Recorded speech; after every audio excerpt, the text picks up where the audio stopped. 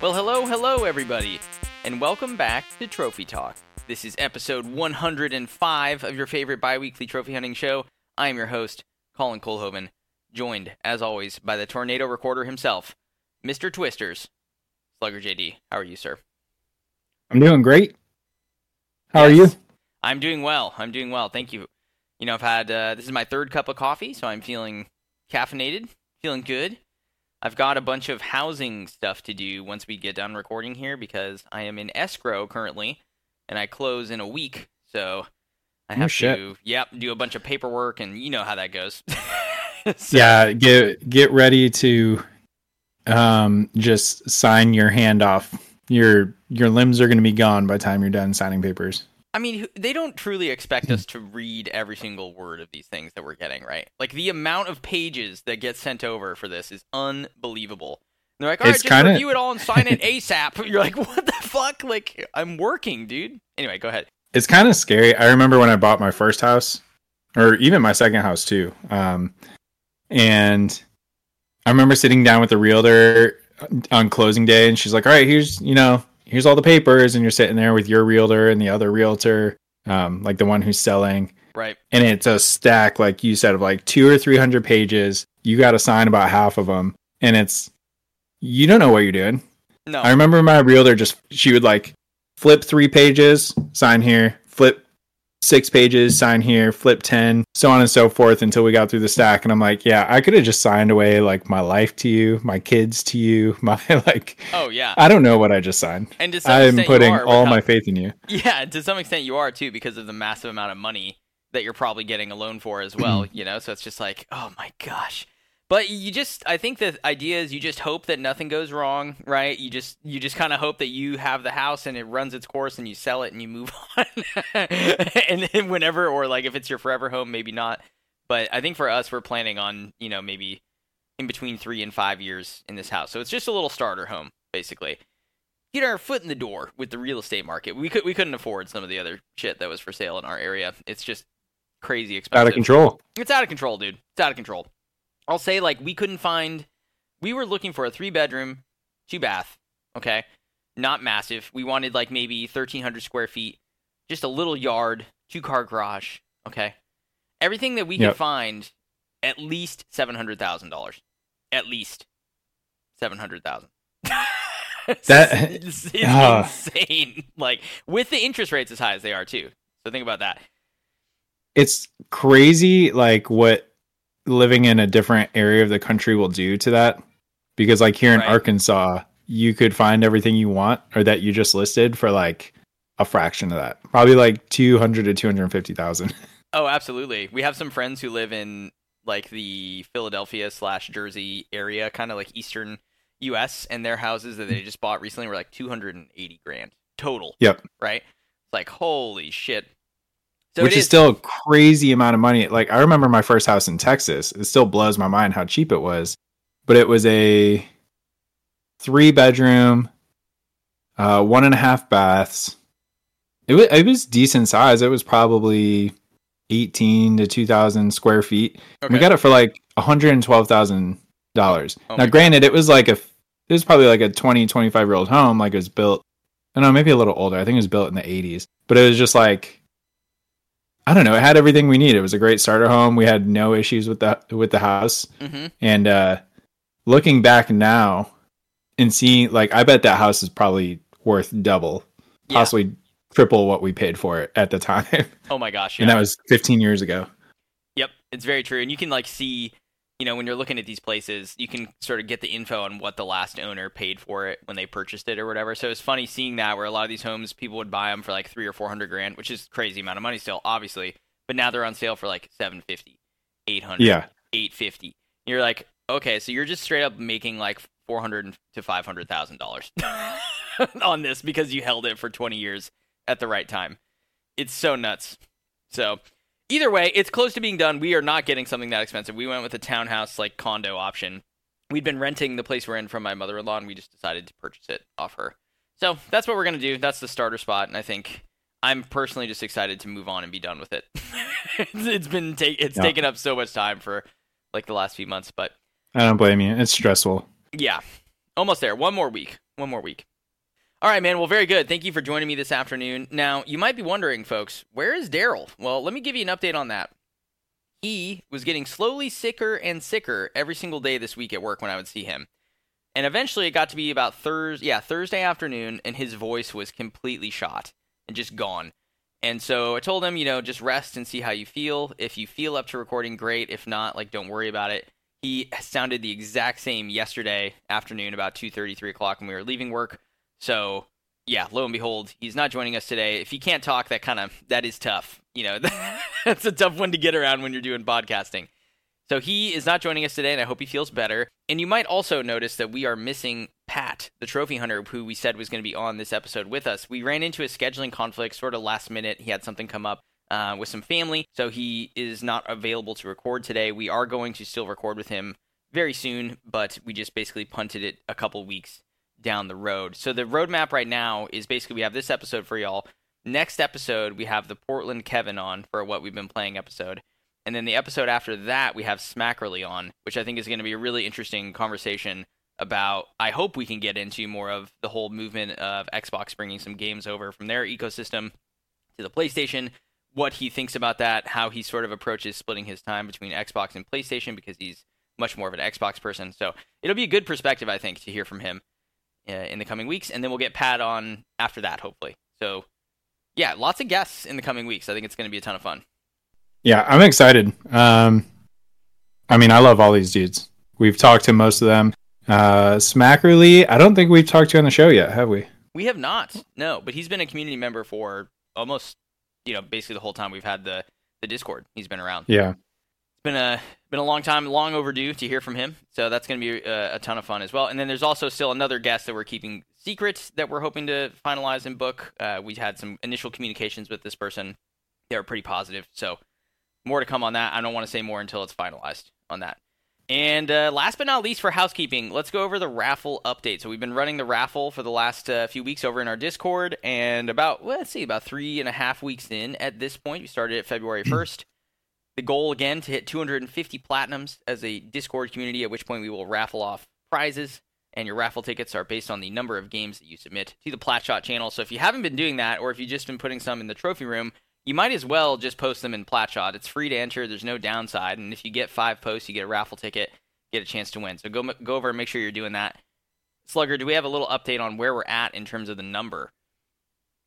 Yeah, the number of platinums we have so far, like Colin was saying, we will stop and raffle everything off at 250 platinums. And we are currently at 68 platinums. So still plenty of time to get some raffle entries there. I think we're a little over 1/5 of the way. Based off what I've seen, people started this race off very, very strong. I think it's slowed down a little bit. Maybe it's just me, but from a tracking perspective, I'm not having to go and log 6 to 8 platinums a day. It's maybe 1 or 2 every 2 or 3 days. So right. We got a lot of big games coming out. Final Fantasy VII Rebirth, Alone in the Dark.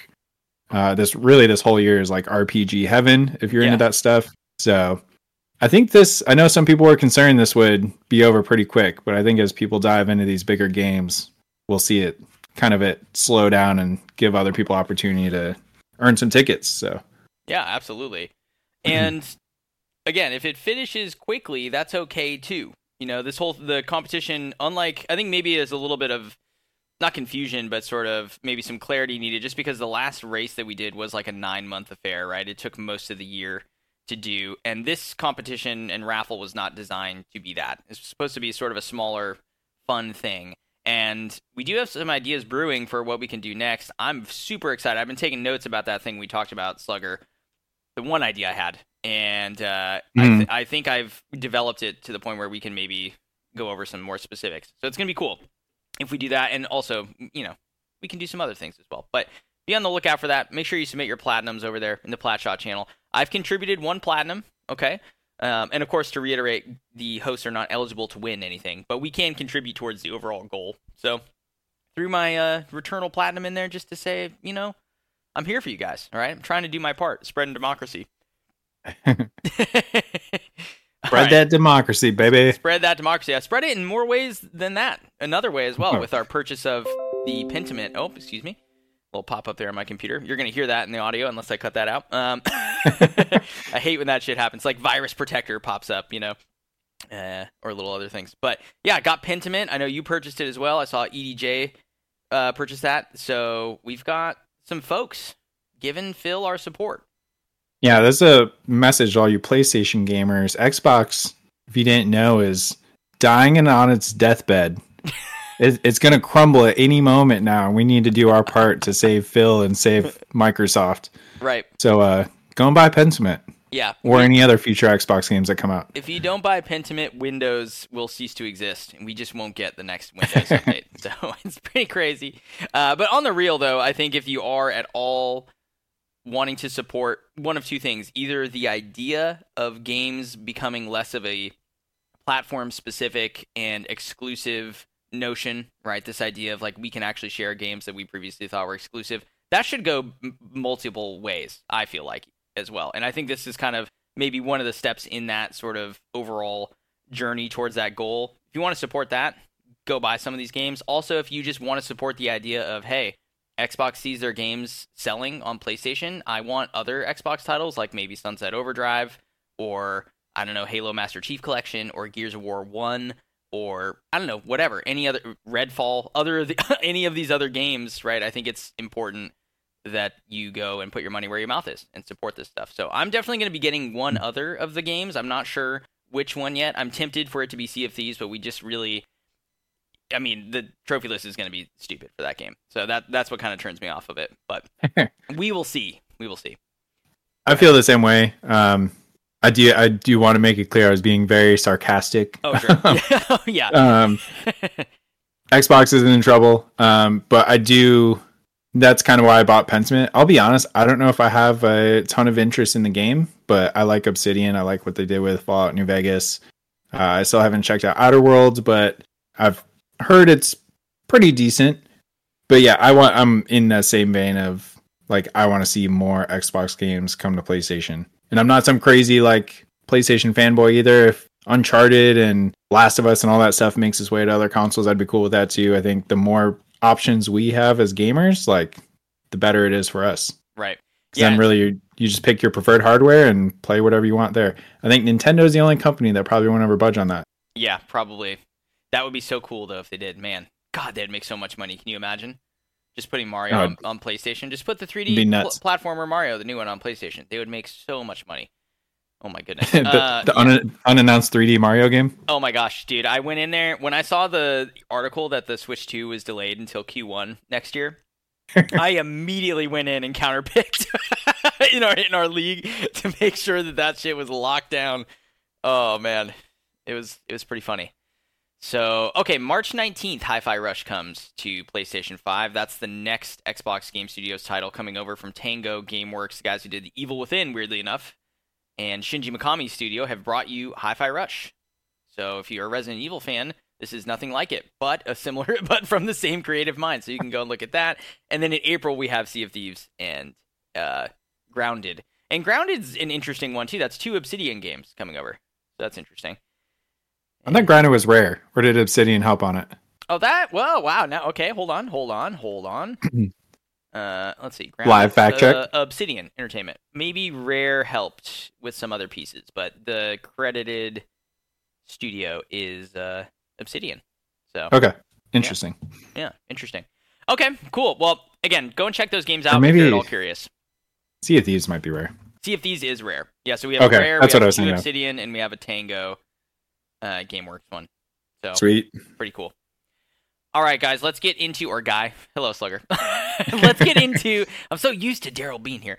Let's get into our Platinum shout-outs. So I went ahead and pulled these from the Discord. Now, Daryl has been doing this the last couple of episodes, and his addition to this was putting in the name of the Platinum. So I've included the names here as well for the Platinum trophies.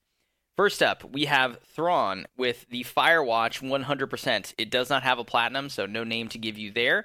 But this 100% sits at 13.1% on PlayStation Profiles PSMP for the PS4 version. Next up, we have Toxic with Journey to the Savage Planet. This sits at a 7.81% on PSMP for the PS4, and the title of that Platinum Trophy is The Final Frontier. Next up, we have EDJ 3DG with Brotato. This, I was surprised to find out, sits at a 33.6% on PSMP for the PS5 with a Platinum title of MASH Master. Fourth, we have Emerson with Gauntlet Slayer Edition. This sits at a 2.14% on PSMP for the PS4 with a Platinum title of I've Not Seen Such Bravery. And last but not least, we have Office of the Joker with Titanfall 2 sitting at an 8.04% on PSMP for the PS4 and a Platinum title of Mark of the Advocate. So pretty good diverse set of games here. Which ones jump out to you, Slugger? Which ones do you want to highlight here? I think Gauntlet, right off the bat. I believe I have some progress in that. I would have to check. If I remember right, that's a very grindy, long list. It is. Which is unfortunate because I love the Gauntlet series. I think there was an N64 one that I remember sinking hours and hours into growing up. Yeah. And then I remember getting this one. I think I got it through PlayStation Plus and the PS4. And I tried it out and it just felt like it was kind of missing that magic that the earlier one had that I was hooked on. So I never sunk into it, but I would like to maybe revisit that on Cleanup sometime. We can co-op that. I know you're... Yeah, I have progress in it, and I have a lot of the grinding done for one of the characters, and you need to grind basically on all 4 different classes of character in the game.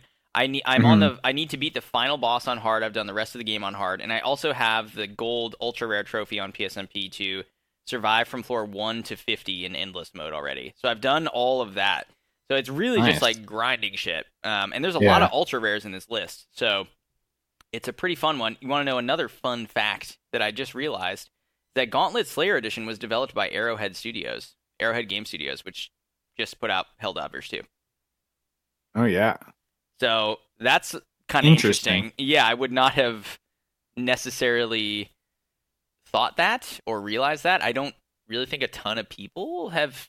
Well, maybe because it was free at one point. I'm looking right now, and Gauntlet has 204,448 owners on PSNP. Helldivers 2 has 15,306 owners on PSNP. Pretty interesting. It's got to be that PlayStation Plus bump. It has to be, yeah. I just looked. I do not have progress in it, but I would be down to... Oh, be careful kind of with that. maybe check it out. It's hard because if it's very long, like let's see what the trophy guide says. Live lookup. 50 hours. That's actually not too bad, but I guess 50 hours doing the same thing over and over could get pretty repetitive. It's not bad to have, though, as like you mentioned, sort of the Rayman Legends or the Modern Warfare Zombies, like just jump in and do an hour a couple times a week and slowly chip away at it. I know the Portland Kevin actually got the platinum for this game somewhat recently as well, and I think he talked about the game on an episode of the PlayStation Plus Game Club. I could be wrong on that, but I know he enjoyed his time with it. Yeah, it's a good one to look out for. I also, Firewatch, guys, if you've not played Firewatch before, that game is so good. It's so short, doesn't ask too much of your time, and the developer commentary that you get for the DLC pack, which is free, like you just have to start that game in that mode, it adds a lot to the experience. It was very interesting for me because I beat the game and got the trophies for the base game back when I very first got my PS4 in 2016. And then just last year went and got the Audio Tour DLC trophies. So getting to hear the commentary on the game from like 5 years ago that I barely remembered was a strange experience. But you've played Firewatch, I believe, correct? Yep. Yeah, that's a great game. I also wanted to shout out Brotato. Brotato. Because I feel like this kind of flew under the radar. I know it started as I think it was maybe a PC game that went to iOS. I didn't dabble with it on the phone, but I had kind of known what it was. So it's like, what genre would like Vampire Survivors be? Like an idle... It's like it's almost like a shmup, I want to say, but not really. Like, God, I don't even know how to describe it. It reminds me of Binding of Isaac in the art style, but I've not played the game. Yeah, so in this game, you play as this little potato. All you control is the movement of your character.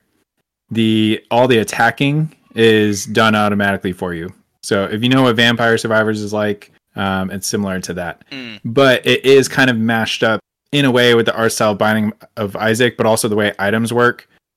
So you go in, you do like a 60-second wave, you run around, you're doing attacks and stuff. In Vampire Survivors, you have the exact same like items and weapons that'll drop every time. Like it's just a set of, 8 items, 8 weapons or whatever. I'm kind of spitballing here. In this game, there's way more items, way more perks, way more passives, and like a stat sheet you need to kind of keep track of. And in between each round, you go to this little shop and you can buy like new weapons, you can buy new items, which give you all different sorts of bonuses. But I say it reminds me of Binding of Isaac there, because you can either get screwed with the items you're given, or you can get extremely overpowered with the items you're given. But it's a good time. If you're looking for something like Vampire Survivors on the PlayStation, because it's not there yet, Brotato, I think, is a pretty good sub-in. It's an easy list. There's accessibility features, which kind of can ruin the game, but you can sit there and you can mess with everything. You can drop enemy health, do more damage. So the experience can be as easier or as hard as you want it, which is why I think it's so common. Yeah. And it's only $4.99, so you don't have much to lose. It's also, like Vampire Survivors is a very cheap game as well. That's pretty cool. There is no trophy guide for this game. I did find a Xbox achievements guide roughly, and it said a 3 out of 10 if you use those accessibility options that you mentioned. Otherwise, it's a 7 out of 10 difficulty rating, and can be done in about 20 to 25 hours if you use the accessibility options. Here's the kicker, though, which could turn people off. So just warning here. Minimum number of playthroughs needed, 44. There are 44 characters and an achievement or trophy for beating a run with each of them. Yeah, that's pretty intense. Yeah. But again, it's one of those things, like you said, you just don't think about. Like Vampire Survivors, you just play a round or two, and you kind of end up getting a lot of stuff before you even really have to think about it. That's what I was doing. It kind of turned into my Rayman game while I was doing Infinite Wealth, which I'm still working on. But at the start of every night, I was like picking a character, and it's like, all right, I'm going to beat the game tonight with this character. Because like one playthrough takes about 20 minutes. Right. So it's like, I'll hop on, do a playthrough, and then go back to Infinite Wealth. So I've been making steady progress on that. I'm at 44 out of 59 trophies. Oh, wow. That's really good then. Well done.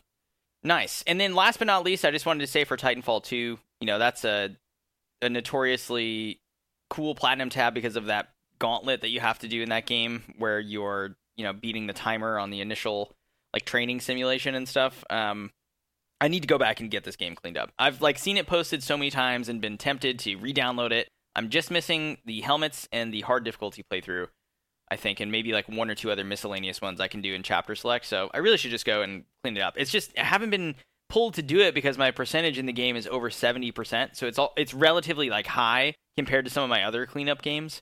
But I really should because the campaign in that game is fantastic. Very good. Very good.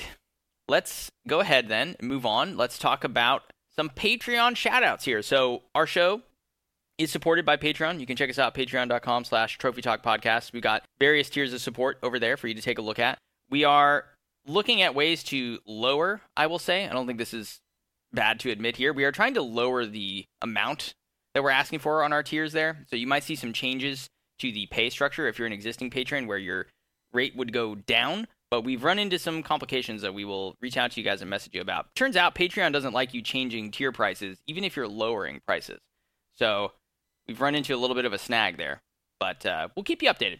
In the meantime, thank you to all of our Patreon supporters over there. We really do appreciate you guys, and it means the world to us that you're willing to support the show in any way that you can. So this is a big thank you to Maximum Carnage, The Sly G. Cooper, Pat the Trophy Hunter, King K6969, B Down, Diego Juan, The Portland Kevin, Zachary, First Mage, Buff Cupcake, Against Me 75, and Skrillis. And Slugger, I believe you wanted to do a special thank you to Against Me 75 as well. You wanted to shout him out. Against Me 75. Let me tell you a little story about him. So I had been complaining and bitching a little bit about scalpers around Christmas time because I was looking for a place. Yeah, I was looking for a PlayStation Portal. I say this, so I'm gonna admit a dad weakness here. My daughter has kind of taken full control of my tablet. Now, we do our best to limit our screen time for our kids. They're not like total tablet freaks, but they're nice when me and the wife, need an hour break if we're trying to clean the house. Like, cool, you guys get an hour of tablet time. The problem is now she has essentially said that's her tablet, and which is fine. I really only used it for remote play, and the PS Portal came out, and it's like, cool. I'd rather play with those dual senses on the side of the screen anyway. That looks much more comfortable than like, if I was doing it before, I'd have the iPad in my lap, and I'd be sitting there with a dual sense, and it's just a weird, wonky setup. Against me, I couldn't find a PlayStation Portal anywhere. My wife looked because she was going to get one for me for Christmas. She couldn't find one anywhere. I mean, you can find them, but they're priced up like $100 to $150. Sure. And it's bullshit. Sure. So Against Me 75 reached out to me a couple weeks ago and was like, hey, I found one at my local Best Buy. I picked it up just because I know some people in the community are looking for them. And I know you expressed interest in wanting one. Are you interested in buying it? I was like, yep, let me talk with the wife, but consider it a yes. So snagged that from him. He was actually very generous because even when I said, hey, let me talk to my wife first, and he's like, well, if you're interested, like, I'll just send it to you and we can worry about payment later. Oh, so that felt nice. Pretty good. That I don't want to call him an internet stranger because he's been a part of our community for a while, but still, even then, like, it can feel a little weird sending people stuff. So it was cool to have him like trust me, like, hey, I'm good for paying you the money. Well, I think he knows where to find you if you. Yeah, yeah, that's true. I was joking with my wife. I was like, I'm just gonna delete the Discord, delete all my accounts. He disappeared. Never be on the show again. Colin and Daryl will think I died. Yeah, just drop off the face of the earth. Oh my all for God. A PlayStation Portal. Oh my goodness. But no, yeah, big shout out to you, sir. I appreciate your generosity and thinking of me. The PlayStation Portal has been awesome. I've used it. I've dabbled in it a couple times over the last 3 days since I got it. Yeah. I'm having a great time. I do agree with this sentiment that everyone else has said online about, I think it's at its best when your PlayStation is hardwired. Because I was trying it over Wi-Fi. It still worked over Wi-Fi, but I was getting like hiccups every maybe 15 to 20 seconds where I'd get a little bit of lag or the screen would get pixelated. I found a solution to get my system hardwired because it wasn't in the best of places to hardwire it, but figured out a solution, got it hardwired. It works like perfect now. Oh, that's amazing. I guess it's just that like communication over Wi-Fi, it like really breaks down, but yeah, I've had no issues. It runs great at home. I also want to caveat, I have great internet speed, but from what I've heard, it's less about internet speed and just more about like the download and upload. I mean, I'm kind of contradicting myself. I've heard like, even if you don't have the best speed, as long as like you're not over Wi-Fi, it can still run pretty well. And I think all streaming is kind of like that. Nice. Yeah. So yeah, it's sick. It's a comfortable system. Feels good to hold. The screen looks great. I kind of wish the screen was OLED. I think that would have been perfect, but it's great so far. That's awesome. Yeah, well, thank you Against Me for your generosity, of course, and for helping out one of the hosts here to get their hands on a portal. Now only I am missing a portal, but I gotta admit, I don't really think I would use it very much. So I don't really have a desire to get one at this point. Yeah, really. If you ever have kids, it's great because then you can, hey wife or hey kids, the TV's yours, and you can still like get some game time in. I've been using it to grind like dungeons in Infinite Wealth. So I guess it's been perfect for that. One question I would have is what do you do for audio? Like, can you use your Pulse headset with it or something? You need, from my understanding, you need one of the two new devices that have like the PlayStation Link. Okay. Yeah, so I mean, the Pulse has one, right? That's that USB you have to plug in. I don't know, because I think it's all wireless. Let me double check. I'll have to actually look at the system, because it may have an aux cable plug-in. The system itself does have speakers, though. So, like, but if you're trying to, like, keep it quiet, maybe you're laying in bed playing at night. Yeah. And, your wife's sleeping next to you, and you want to put headphones in. I thought that was one of the big, like, negative things about it that I've heard was you need one of the 2 brand new Sony headsets that came out. Yeah, maybe the newer, because there is, you're right, an updated Pulse headset, and then there's the earbuds. I've seen this article, for sure you can use the earbuds with it. You just need to pair them. So that's cool. I mean, for the price, man, the Sony like headphones and headsets are pretty good, honestly. Like the $100 for the Pulse, I've had 0 complaints or issues with it in the 3 years or whatever, 2 years that I've had my PS5. If the new one is out and it's a little better or improved, I mean, I'm sure it's great. I'm sure it's awesome.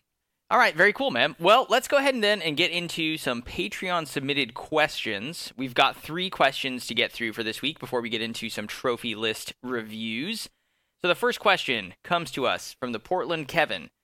He says, "Hello, Trophy Czar, Trophy King, Trophy Emperor, and Trophy..." I can't think of a 4th one. Sorry. "I'm approaching my 20,000th trophy milestone, about 1,500 away right now." 15,000, can you imagine? I'm approaching my 20K, but I'm 15K away. Anyway, and I want suggestions. What might be a good platinum to aim for his milestone? I try to make these milestones a plat that is very special to me, or a special specific trophy. One that I am close on and can save for this is the Outer Wilds plat on PS5, but can you think of any better ones? So he then gives some context, which we've only got 3 questions, so let's just, I'll go ahead and read this. So here's some other trophy milestones that they've had. Their 100th plat was The Witness. Their 200th plat was God of War 2018. Their 300th plat was Dark Souls. 400th plat was Mass Effect 3. As far as some trophy milestones, 6,000 trophies was Resogun's plat. 7,000 trophies was the Legend trophy in Skyrim. 8,000th trophy was Minimalist in Unfinished Swan. The 9,000th trophy was the BioShock Platinum for the PS4. And the 10,000th platinum was trophy was the Platinum for Bloodborne. So some pretty good ones there. I mean, we've talked about on the show how milestones don't necessarily mean quite as much to some of us maybe as it does for other people in the community, but I still think it's important for the big ones to take a look at. Just be cognizant. You don't want like My Name is Mayo for your 15,000th trophy, or maybe you do. I'm not sure. But yeah, so let's go to you, Slugger, and we can discuss obviously back and forth. What did you think for the Portland Kevin here? What would you recommend? You're throwing me to the wolves. That's right, I am. I mean, there's a lot of good options, right? Yeah, this is very difficult just because. So, Portland Kevin, just so you're aware, I have your trophy advisor pulled up and I sorted by platinums you don't have. That's what I did as well. And you have a lot of great games that, in my opinion, like even just on the first page without going through the 2 or 3 pages, like I would argue like 3/4 of these games are worthy of a milestone. I think I've spoke before. I'm not a huge milestone person just because I had one moment. I believe it was actually the first Like a Dragon or Like a Dragon 7 I did for 200. And I hated my life because that was like a 120-hour game. And it's like, I just want to take a break from this game and like knock something else out. Right. And then come back to it. And I couldn't because I was locked in at 199 and I wanted that to be 200. So I was like, I'm never going to care about milestones again. Like Colin said, I still try and kind of take my time, or I'll at least take a look and see if there's anything good or worthwhile to kind of fluff out my profile, especially the big ones, like every 100. I don't do the 25 and 50 increments. At this point, I just do the hundreds. Yeah. And I'm probably going to be the same now that I'm at, like, what did I just get? Platinum 102. So the next one I'll probably, like, really focus on is 150 maybe. Yeah. But I think every 50 is, like, a fair one. I think if you go every 25, that's almost like, I don't know. You could drive yourself batty with that. Right. But yeah, I mean, there's so much great stuff. I'm just going to kind of like list off some series he has here. So right. Resident Evil, there's a couple games. We got like Village, RE2, RE4. Any of those would be awesome milestones. Last of Us Part 2 would be an awesome milestone. Yeah, or Part 1. I know you don't have at least the PS3 or PS4. He has the first game on there, but I'm not sure which version this is. Oh, it can't be for nothing. So it's PS4 and the PS3. Yeah. He's got both on his list. Okay. You got Spider-Man games on here. You got Uncharted games on here. Mm-hmm. A couple Souls games. Like, all these would be amazing. So I guess my advice is, I think you have plenty of good options here. I know some people care about like difficulty. Like, I want to get a very difficult or very rare platinum for a milestone. Some people want it to be something they love and they're passionate and they don't, or passionate about, and they don't care how difficult it is. That's kind of where I stand on it. Same. So I think it sounds like you're leaning more towards something you're passionate about. Like you mentioned Outer Wilds. So yeah, I don't know. I don't know if I could just pick one, because I think a couple things go into it, like how you kind of feel on a certain series at any given time. But yeah, looking through your list, like I said, I would say like 3/4 of these would be great milestone platinums. There's a Fallout New Vegas one in here that would be pretty cool. Persona 4 would be cool. Prototype. Shovel Knight's a great one. Yeah. I don't know. You got a lot of choices, my guy. I don't know if I can pick one. Yeah, I think it's safe to say that you should not do something new if you don't want. Like, you don't need to go to a new game for this milestone if you don't want to. It's hard to say exactly which to go for because we don't know your specific. We got an idea based on what he said some of his other milestones were, but we don't know the specifics of which of these franchises mean more to you than some others. I mean, we can see that you do have a Dark Souls milestone and a Bloodborne milestone, right? And I see you have Dark Souls 3 that you started recently, so that's potentially an option. Yeah, or if you're going for the difficulty discussion, you have quite a few on here that are pretty tough. So you could do something like that. I also think it might be kind of cool to do like an Uncharted game. You know, Uncharted Drake's Fortune I see is on your list. That's an old school, PlayStation franchise and game. That could be a fun one. You've got our Resident Evil 7 is also on here. I think of the Resident Evils you have on your list to finish off, I would choose either 2 or 7 to go for rather than 4 or 8. I think those. So I did 7 for one of my milestones. I think it was 250, and I thought it was a great pick. It felt like a really solid milestone platinum. Yes, and there's a ton of that game has some of the best DLC, not just in any Resident Evil game, but in many games I've played.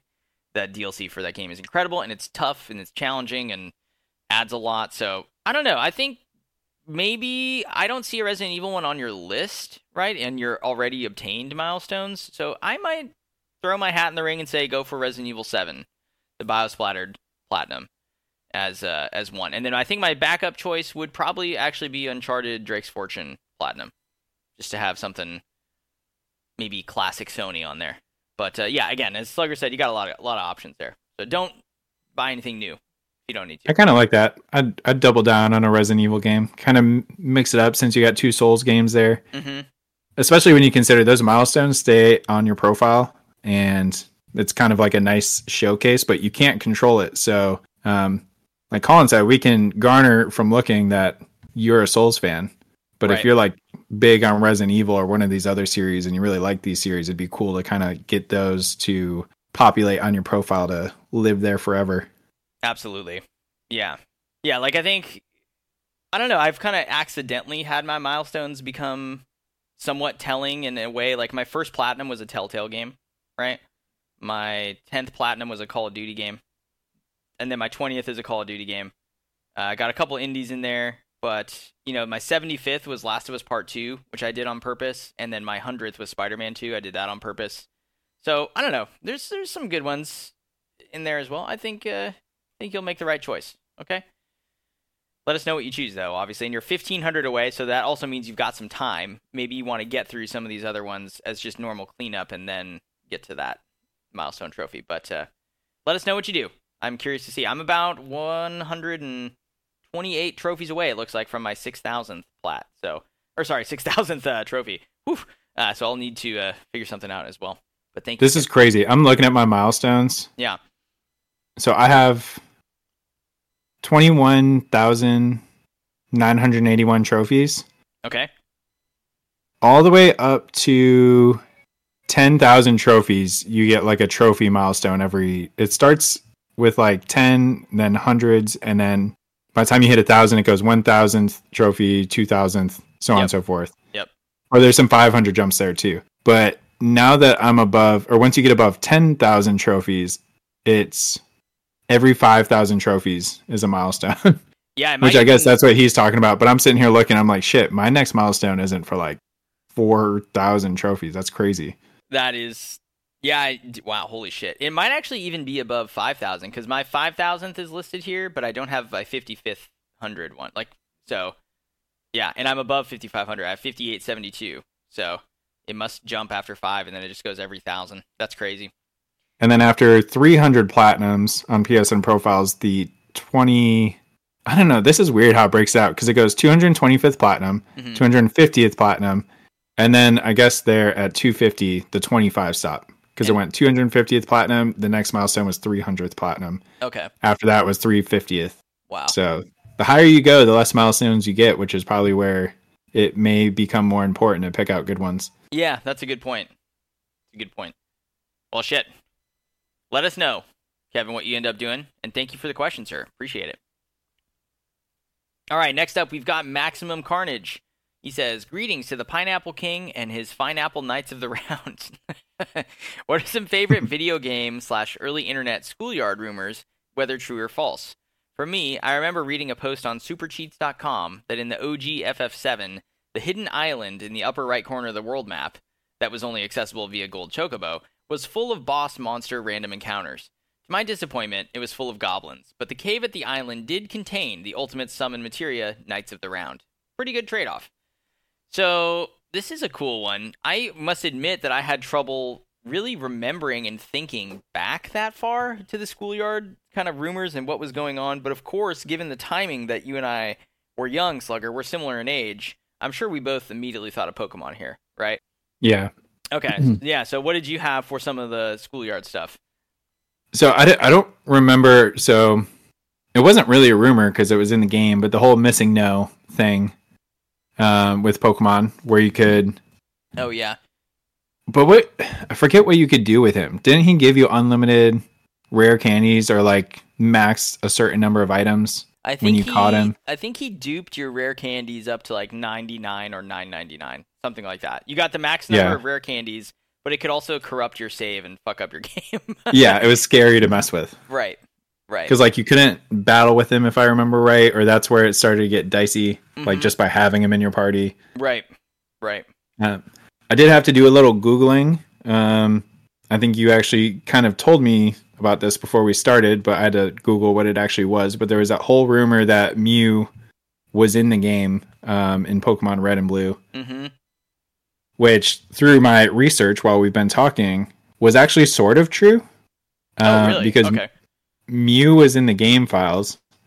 And I read here that the creator of the game like put Mew into the files like a couple weeks before the game launched.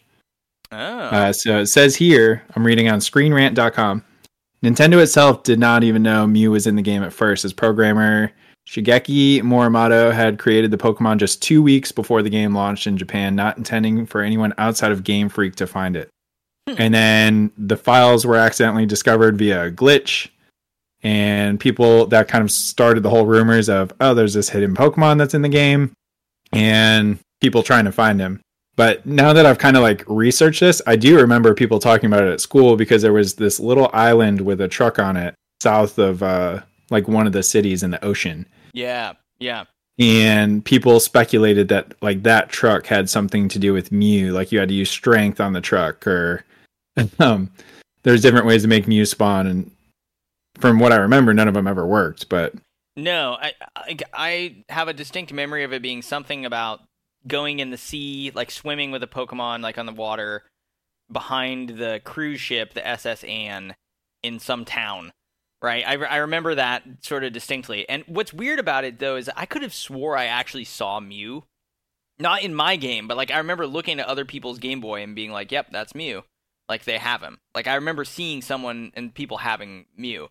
But I think what that was maybe yellow version. You could actually get him. And the rumor was about red and blue. And then, because, you know, yellow is sort of like the director's cut of red and blue. It basically just kind of is the ultimate version of those two games. I could be wrong on that. Let me Google this real quick. Can you get Mew in Pokemon Yellow? In Red and Blue, it says here, through a complex set of inputs, Pokemon Red and Blue's Trainer Fly glitch enabled players to obtain Mew without external interference. And when they talk about external interference, I guess if you had a Game Shark, you could get Mew in Red and Blue. That's it. But since internet was the Wild West back then, and people, there wasn't really like forums or gaming sites where people could go talk about this. Like I guess that trainer flag glitch, I didn't know about that. Didn't really spread as much as just the base rumor of Mew being in the game. Mm-hmm. Yeah, pretty interesting. I'm looking at a screenshot now. There is a wiki on how to get it in the yellow version, but it is like a glitch. You don't like encounter a wild Mew. But yeah, I remember that one being massive, and especially after the first movie came out, and Mew is like the legendary Pokemon in there with Mewtwo, and Mewtwo is in the game, and of course the other legendary Pokemon are in the game with Articuno, Zapdos, Moltres, and then the dogs and Ho-Oh and Lugia. Once you get to Silver and Gold, it's like, well, why wouldn't Mew be in the game? Yeah. So yeah, my imagination ran wild with that one back in the day, for sure. I love that even across the country, we were all spouting off and hearing the same Pokemon rumors. Pokemon was just so big. So big. Yeah, it's such a massive game. Because I would have been in New York, you would have been in California, I assume. Yeah, I was in Sacramento at the time. Mm-hmm. And I had the other one. Everyone was obsessed with it. Anyway, go ahead. No, I had a couple others. Did you do any? So I don't know if this was a rumor. I felt like I heard everyone's different theories around the playground hearing this, but did you do anything specific to like make your Pokeball work better? Like pressing A at a certain time or tapping a certain sequence of buttons while the Pokeball was shaking, or tapping. Do you get what I'm saying? Like, yeah, I feel like everyone had their own like theory on like, oh, if I tap, mash a button while the Pokeball is shaking, I have a better chance of it working. I think I remember something about that. I think it was just mashing. It was kind of what I had heard, but it didn't obviously really work. And I'd be curious to watch a speedrun and see if there is anything like that in the game. Actually, like if you throw the ball on this frame or something, it's like more likely to catch it. But no, I don't remember anything with that necessarily. Yeah, I was a tapping kid. While the Pokeball was, I would tap A as fast as I could. Oh yeah. And I didn't know if it worked or not, but I remember like talking to friends like, oh, you don't do that? But why? It helps you, like it works better. Why would you not? Yeah. Like, yep. And then the last one I had outside of Pokemon, I don't remember engaging with this rumor as much or trying to find it, but I remember hearing about it quite a bit. Was that Luigi did actually like exist in Mario 64 as a playable character, and you could find him and play as him. I don't remember the sequence of like what, rumor wise, what you had to do to get him. And then wasn't there, I feel like there was a rumor too about Yoshi being on top of the castle. I remember that. Yeah. But I think they actually so I couldn't try it. Yeah, I think they actually put Yoshi on top of the castle in the Game Boy, in the 3DS version, or the DS version of the game, which was cool. Yeah, a little Easter egg call out there. Yeah. Oh, dude, that's awesome. Yeah, because I didn't own a N64, I kind of missed those set of rumors. But I do think it's funny that we remember the Nintendo ones right now, right? Because two examples, I have three things that I remember. Two of them are Nintendo. We already talked about the Pokemon one, so I had the exact same experience there. I remember in Super Smash Bros. Melee being very unclear on how new characters became available to battle and thus unlock.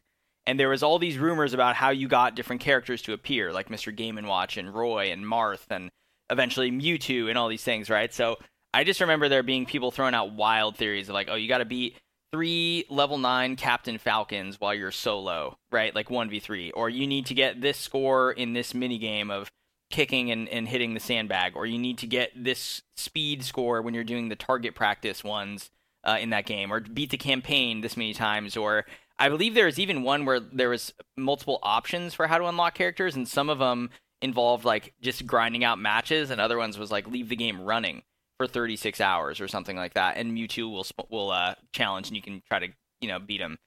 So that was pretty fun. And also on the GameCube, Super Mario Sunshine, there was just a lot of weird parts of those levels that seemed like there was a secret there, and that game did such a good job. I'm sure like Mario 64 of being like, oh, here's a blue coin because you did this random thing that you wouldn't necessarily think of, or here's like a hidden shine or a hidden star. And so you just sort of thought that there was secrets everywhere because the game typically did put secrets a lot of the places. And there was this underwater level that at the bottom of the level, there was these old ruins that you could just kind of swim around as Mario. And I mean, there wasn't really anything there. They're just basic, assets in the game. But there was a book on a table inside a house in these ruins at the bottom of the ocean that you could see through the windows but not get to. And there was a rumor that you could eventually get to it and it would take you to like a secret level. And I remember hearing about that, and I tried that like multiple times, and just I remember just swimming around that house and just looking at it and seeing the book and being like so amazed by like, wow, I wonder what the hell that is. I wonder how to do it. So that might have been more of a local sort of thing, just because me and my friends were obsessed with Sunshine during middle school. But yeah, that one. And then the last one, which was I was a little bit older, was with Halo Combat Evolved, where the rumor was that you got to see Master Chief's face if you beat the game on Legendary back in the day, which of course is not true. You do get a separate little ending that involves Johnson and an Elite if you beat the game on Legendary, but the camera still fades away at the last second when you see Chief starting to take his helmet off. So you actually still don't end up seeing Master Chief's face until Legendary ending of Halo 4 in the Halo games. But I do remember that one as well. There's so many good Easter eggs and rumors surrounding the Halo series. There's a ton, and there's actually a ton in the levels. There's a lot of hidden stuff in those games, and a lot of achievements for them on the Master Chief Collection. So you can, if you find. I think of like the ape people in Halo 2. Yeah. Well, yeah, it's Halo 3, but I know exactly what you're talking about. Or Halo 3, yeah. Yeah, there's also in Halo 2. There's that door with the two Marines arguing behind it on Legendary, and they are people from Rooster Teeth, and they're voicing some of the Marines there. And that's pretty fun. It's like a secret set of dialogues. There's the grunt that like hides and runs away from you. I think his name's Yip Yap in Halo 1 on the final level. You have to get out of the Warthog and go find him in the tunnels. So, yeah, there's just lots of cool shit like that. And the Scarab gun, right, in Halo 2, which ended up being a real thing, but the first time someone like told me you had to basically shoot the wings off a Banshee and then fly it through the tunnel where it's not supposed to go to get it to a different part of the map, then fly up on top of this building and there's a gun that shoots the Scarab weapon. It sounds like it's crazy, right? But it's real, actually. It's in the game. And there's achievements and stuff for that in Master Chief. So, very good stuff for the Halo franchise. I do have to correct myself super fast because I wanted to Google it. Yoshi was on top of the castle in Mario 64. Okay. I guess it felt like a rumor to me because how you do it is collecting all the stars and beating the game, and I never collected all the stars in that game, so I never actually saw Yoshi for myself on top of the castle. Right. But yeah, he was there if you 100% the game. Oh shit, that's very cool. Yeah, I never got all the shines in Mario Sunshine either. I did beat the game, but I didn't like 100% it. And I'm sure there's some cool shit in Mario Odyssey. I really need to spend more time with that game. At some point. Yeah, there's so much to do in that game. And me and my daughter are playing it right now. It's a blast. Oh, you are? Okay. Awesome. Yeah, I need to. It's kind of cool. You can co-op. So she plays Mario. I play as the Hat, which sounds kind of lame at first, but I'm actually able to help her a crap ton as the Hat. So, or Cappy, whatever his name is. Yeah, I think it's Cappy. We're having a good time with that. That's great. Yeah, it's such a fun game. So, all right, well, cool. Thank you, Maximum Carnage, for the question and for the trip down memory lane.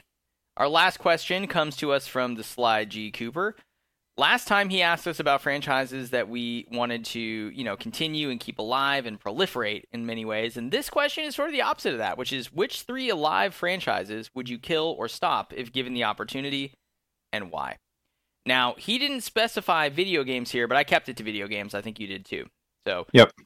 I'll go ahead and I'll throw out a couple here because I think yours are blasphemy. A couple of them are absolutely ridiculous. And you're probably going to say the same for some of mine. So my first choice is Destiny. I think that franchise, as cool as it is, as big as it was, has run its course. And I don't really think that there's a place for it anymore among live service games. The staff and the team at Bungie have been putting out, I think, relatively inconsistent content. From what I've gathered, I looked at reviews and sort of like opinions on their last few expansions that they've put out, and while there are some high marks, I don't feel like the quality level is there anymore. I feel like people have sort of left this game. Many people have turned to other shooters, other multiplayer games to sort of get that same fix. And I just kind of think it's run its course, and I would love to see Bungie try something different. What's crazy to put into context is that as much as we think of Halo when we think of Bungie, they have spent just as much time on Destiny as they did making all of those Halo games that we love them for. You think about when Halo 1 released. That's crazy. Halo 1 releases, right? And you got Halo Reach in 2011. So for all intents and purposes, you had 11 years there, basically. of Halo, but you had Destiny 1 in 2013. Okay. And here we are in 2024. They're still putting out expansions for Destiny 2. I just think it's time. You got to move on. I don't know what else you really want to do with that IP. I don't know if they're going to do a sequel or whatever, but I think they should just cut it, focus all their efforts on Marathon, right? Make that the best thing it can be, but also maybe get a team together and make something new and different. Go back to what you are known for and what people love even about the Destiny expansions, which is the lore and the stories and the characters, right? Like, of course, the gunplay is immaculate, but we don't need a live service game from you, Bungie. We just need a good game, good shooter. Mm-hmm. You know, make a good multiplayer game, make a good PvP game. That's what I want to see out of them. So Destiny's my first one. I'll pass it to you because maybe we can go back and forth. It'll be better than just, ranting. So what do you got for your first one? My first one is Halo. Yeah, all right. That's it for us here today on Trophy Talk episode 1. No, I threw that in there in jest because I knew you would see it. Oh, you said I don't totally disagree with you though. If you were like, there's no more Halo games for like, let's take a 15-year break from this franchise, I'd be like, it's fine with me. So yeah, so I think my answers would drastically change if this was like, can we kill these for maybe 15 to 20 years, give them a break, and then let them come back? Right. And then maybe I would say Halo. But I think I'm kind of happy with mine if they're dead forever. Mm-hmm. One or two, well, two of them are probably going to be controversial. Saints Row. I think that series, that franchise is just toast. It started as a parody of Grand Theft Auto games, and it's almost become a parody of itself now, which maybe some people like, but I don't know. I think 3 was like, they were getting better and better up to 3. 3 was awesome. And then instead of just making more similar to 3, they kept trying to like up the zaniness. So like 4 turned into superheroes and aliens, and then you had the Gat Out of Hell. Which, those games are fun gameplay wise, but like I think for me, peak Saints Row is like Saints Row 2. Mm-hmm. It had modern gameplay. It was a little wacky, but nothing too insane or over the top or crazy. It was just a good blend of kind of being a parody of like the Grand Theft Auto series. Yeah. The newest Saints Row, when they tried to reboot the series, I think was just kind of like, I don't think it'll be the nail in the coffin, but it feels like it should be the nail in the coffin for the series. Like, let this series just rest a little bit. Yeah, I think it probably will be for a while. Yeah. Yeah, I don't have much more than that, or much more to say on that series than that. Saints Row just really kind of soured my experience overall as that whole, for that entire franchise. So Saints Row it is. Yeah, that's a very fair point, because when you think about what the point of that game is, right, you mentioned it's sort of a parody, sort of spoof on Grand Theft Auto.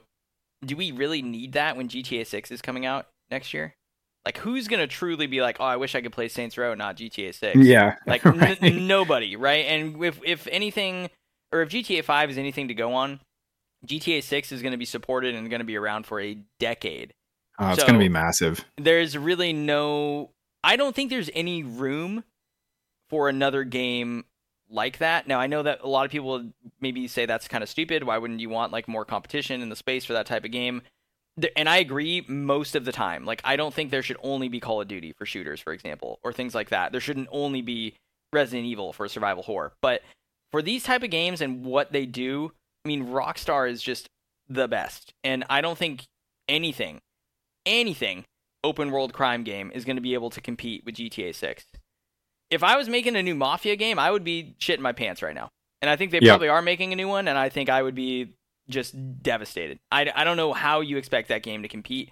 I don't know what overlapping portion of the consumer base is going to choose that game over GTA 6 as far as spending time and then playing. So, I don't know. I mean, that's a tough one. But yeah, I agree with you on Saints Row.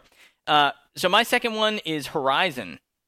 Sony franchise here. Horizon Zero Dawn, of course, the first game in the franchise. Then we had Horizon Forbidden West. We've had Horizon Call of the Mountain. We had Horizon The Burning Shores. We've got an MMO-style multiplayer game coming for Horizon. We've got a TV show coming for Horizon. We're going to have a third game coming for Horizon. I mean, it's just, Jesus fucking Christ. Like, what are we doing here? It's too many things for this franchise that I don't think deserves it. And here's why I'll say that. The game is beautiful. It's gorgeous. Right? I get it. It's a technical masterpiece. It's a showpiece, and it's got some really great ideas in terms of robot dinosaurs. Like, of course, like why not? But it doesn't come together in the same way that some of the other Sony packages do to me. And I think it's pretty obvious when you start talking to people about, oh, what are some of your favorite games on the Sony platform? When I talk to my friends casually, when I look in our Discord that's had a couple hundred members over the years, right? And when we talk to people online, I don't see people talking about Horizon really at all in the same way that I see them talking about God of War, Spider-Man, The Last of Us, even things like Days Gone, Ghost of Tsushima, Ratchet and Clank, right? I feel like Horizon is sort of like the Metroid of the Sony franchises in that people think it's bigger than it is. And the sales are good, don't get me wrong, but they're good because it's a Sony first-party game, and especially with Forbidden West and things like that, there hasn't been that many exclusives. So people are buying them because it's like, well, fuck, here it is, right? But we gave up Killzone for that. We gave up the Killzone franchise in a time when Sony really could capitalize on that. We see Helldivers doing really well, right? I think Killzone would do really well right now. Or let alone, let them make something new. I can't believe, again, we're going to be at a point soon where this company is going to have spent a decade on this franchise. And we've seen 2 core games. 2 games that are very similar to most other open world games.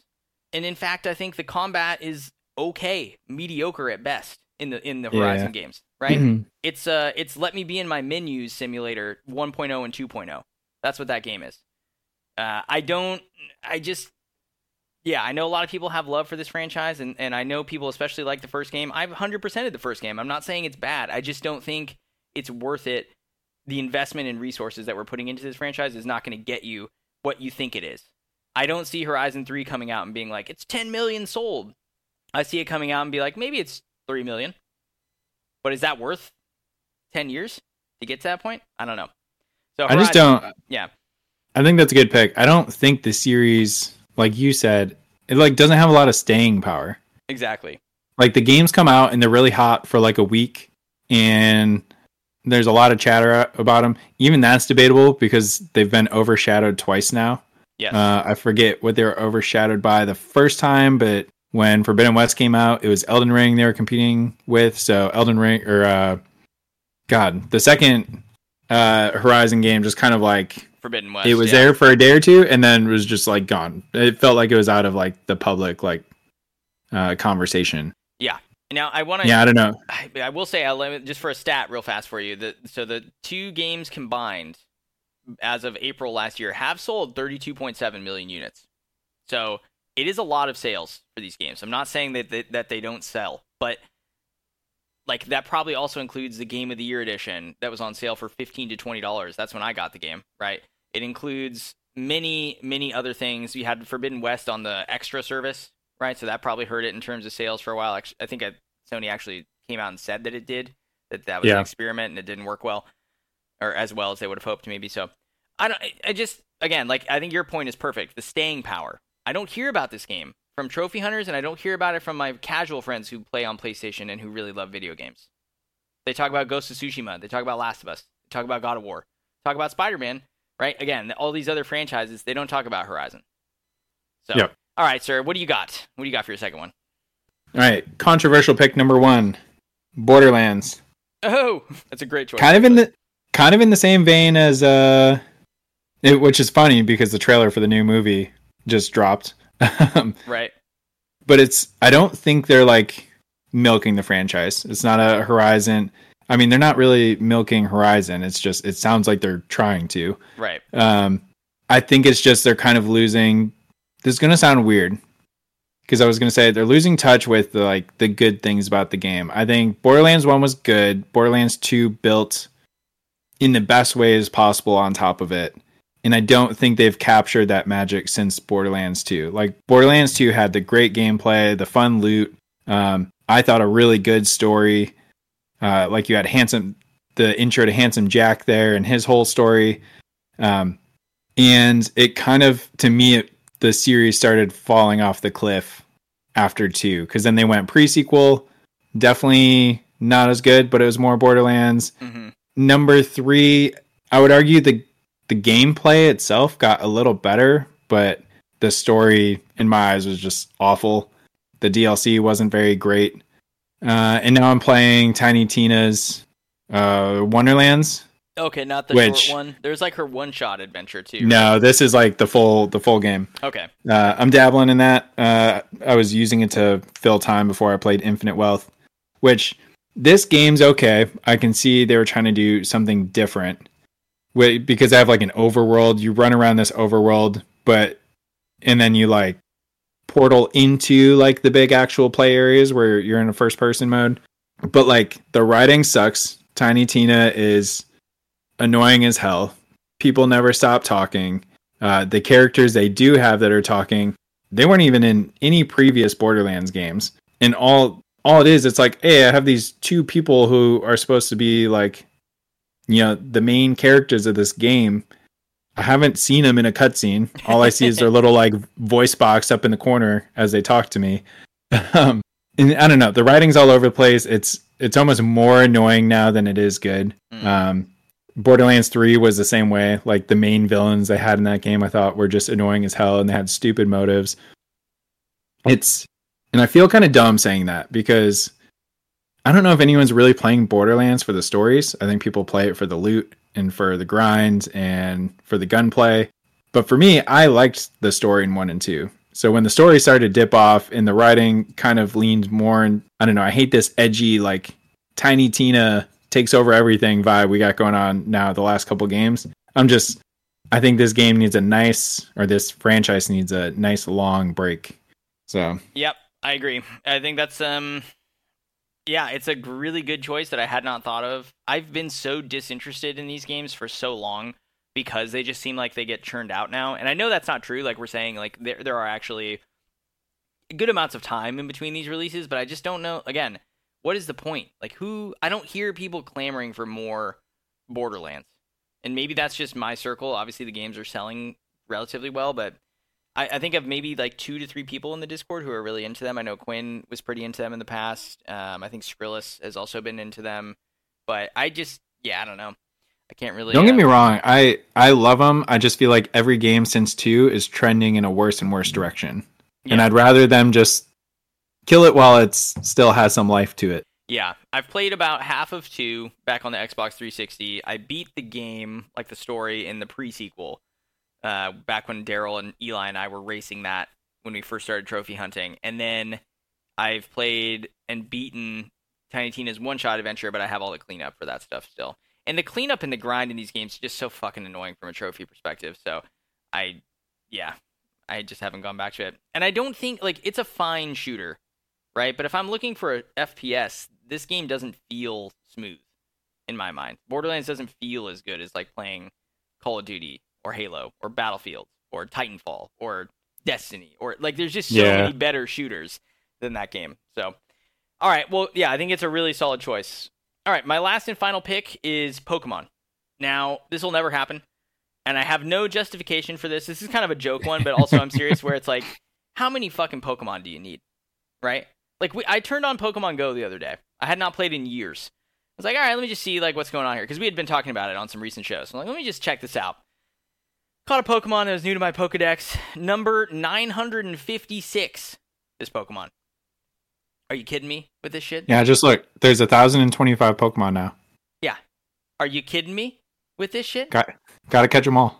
Gotta catch them all. Gotta know the special moves for all of them. Gotta understand the rock, paper, scissors of their Pokemon types with all the other Pokemon types. I'm like, dude, it'd be one thing if the formula for the games was changing in a way that made them exciting, but they're the exact same type of games, guys, and they're really just the exact same types of Pokemon with very slight variations and a new name. Like, there's nothing new art style-wise. There's nothing new and creative here that I've seen that's really like, oh my gosh, like, wow. I think Legends Arceus or whatever, the more open-worldy style one, was an attempt at something, and then it didn't do well because the game had a bunch of performance issues because it was rushed because they feel the need to annualize a Pokemon game every year. So I think you should just stop. That's it. That's enough Pokemon. Come up with something else, Game Freak. You've been coasting on that since fucking 1990. Let's let's maybe get our creative juices flowing again. Okay, you can do it. I have faith in you. Enough Pokemon. All right, what do you have for your last one? You're going to hate it, or maybe you're going to love it, but Call of Duty. Wow, dude. Wow. My heart. But to me, all right, so in the same vein as Pokemon. They feel like they need to annualize this franchise. And Modern Warfare 3, the great DLC, is a great reason. I don't know if I'd like to see this series killed off. I think it probably deserves to be killed off to make way for more shooters, but they've kind of ran this franchise into the ground, and understandably so, because people keep buying it. I'm one of those people that keep buying these games. Me too. But I don't like this trend, this direction they're going. Everything is surrounding... So the DLC thing was annoying. Like, whatever. But when I log into the game, when you're like, hey, let's play some zombies, I go into the game. I have like 4 pop-up ads I got to get through that are telling me the new things about the battle pass and all the new things in the store, all the new ways I can give Activision more of my money. It's just, there's so much bloat surrounding these games now, and it's obnoxious. Like, I open up the menu to start the game. I can't even find out if I'm in Modern Warfare 2. I can't find out if I'm in Modern Warfare 3. I'm trying to just edit a gun loadout, and I open up the gun loadout, and there's like 40 tabs of different things I can click through. It took me 20 tabs to get to that page. Oh, you want to find your friends? Hit the right stick, and I hit that, and then there's like 10 options on that screen of different, menus that open up more menus. I'm honestly just shitting on this game for the menu layout right now. The menu layout is atrocious, though. It should be said. And then everything just revolves back to Battle Pass in stores. It's like, oh, you want this? We see you're building this new gun, and do you want this new dope skin for this gun? Oh, you can give us $20. Or, oh, you're selecting your character. See all these like 40 to 50 dope looking characters. Well, you got to buy 32 of those. The other ones we'll give to you, but 75% of these you got to spend money on. Yeah, it feels so bad to unlock those sectors or whatever in the battle pass, and it's like there's 6 items in this sector that you just unlocked with your points you earned from playing, and you get one of them. Yeah. And you're like, okay, and you don't even get to pick which one it is, which would be maybe another way to do it. Here's 5 choices, you get 1 for free. No, you don't get that. And so annoying. What bugs me is this game is very clearly on the full scale live service train. Yeah. And it bugs me that they still charge $70 a year for the game. When they go and ask, half to 3/4 of the shit in the game, you have to pay extra for on top of the $70 you just spent. Mm-hmm. I guess I missed the Call of Duty days, the original Modern Warfare 1 through 3, Black Ops 1 and 2, where it's like, cool, you buy the game, that's what you get. You buy the DLC map packs. Mm-hmm. It was kind of annoying, but like when I buy the base game, everything there is to unlock in that game, I have access to. I just got to work for it. Yes. In this game, I don't have that option. I have to open up my wallet. There's no or sometimes you even have to do work to unlock the stuff that you pay for, which I think is ridiculous. I don't know if you noticed that in the Battle Pass, but it's like, oh, in the Battle Pass, you can drop a token on this character, but then to also unlock the character, you have to get like 400 headshots with this other character. Yep. And it's like, but I just spent money on it. Why can't I just have it? Why Right. So not only do I have to pay for it, but I also have to work for it. Like either let me work for it or let me pay for it. Why do I have to do both? It's such a bad system. Yeah. I think the series has just kind of gone off the deep end. And I think if they keep going in this direction, I'm curious to see what Xbox does with it, if I'm being honest. But I think it's just going to I don't want it to, but I could see it getting worse and worse year after year and them just getting more and more greedy. I would love to see them trend in the other direction under Microsoft, but we'll see. Well, yeah, and as you remember, I'm sure, and maybe listeners do too, this was supposed to be an off year for Call of Duty. We were told for a long time leading up to this last year of 2023 that 2023 was going to have a DLC for Modern Warfare 2 that was going to be pretty meaty in the single-player sense and some new map packs, but we were not going to get a new mainline release, and there was going to be sort of an off year for Call of Duty. Turns out they didn't do that, and we got what we got, which, again, I've given my thoughts on Modern Warfare 3 a lot. I don't think it's as good at all as some of those games you mentioned from earlier in the franchise. I also don't think it's a 4 out of 10, like IGN gave the campaign. But it is certainly a downhill trend. I looked at this article while you were talking that gave just snapshots of the IGN review. And again, it's just IGN, just one spot, but all the review scores for every mainline Call of Duty since the franchise began. And it is very clear that there is a downward trend in the games. It's very clear. It looks like it peaked at about the Black Ops 3 time frame, which I cannot believe IGN gave that game a 9.2. I cannot fucking believe that, but they did. Wow. But they did, and since then, it's been going down and down. I don't think that that's a surprise if you're someone who's played some of the more recent Call of Duties, though I really enjoy the multiplayer for Modern Warfare 2, like the reboot of the franchise. I thought the campaign for the first one in 2019 was really strong. Oh, it was good. But they just can't put together the full package anymore. Their Battle Pass needs serious work. Like, I think it needs to be something more like the Master Chief Collection's Armory unlocks, where there are daily missions and there are weekly missions in the game, and you can get them in campaign or zombies, or in Halo's case, you can get them in campaign, in Firefight, or in multiplayer. You get the points, you redeem them on different things in these battle passes. The battle passes never go away, and you can choose to unlock whatever piece of it you want at every time. And that's fine. And I'd also be cool with them charging money for skins. What I'm not cool with is them charging money for brand new guns in these battle passes that then become the meta guns that you have to use, that you have to equip if you want to win gunfights in Warzone and multiplayer. To me, that is bullshit. And I don't know how that factors into the ranked system, right? Those guns might be banned in ranked, and I hope that they are, to have a level playing field, but that is still absolutely ridiculous that you are going to be almost required to have some of these guns if you want to be competitive. So it's a horrible system. It needs work. I agree with you. I don't know if I'd say kill it, but let's get rid of it for 5 years, okay?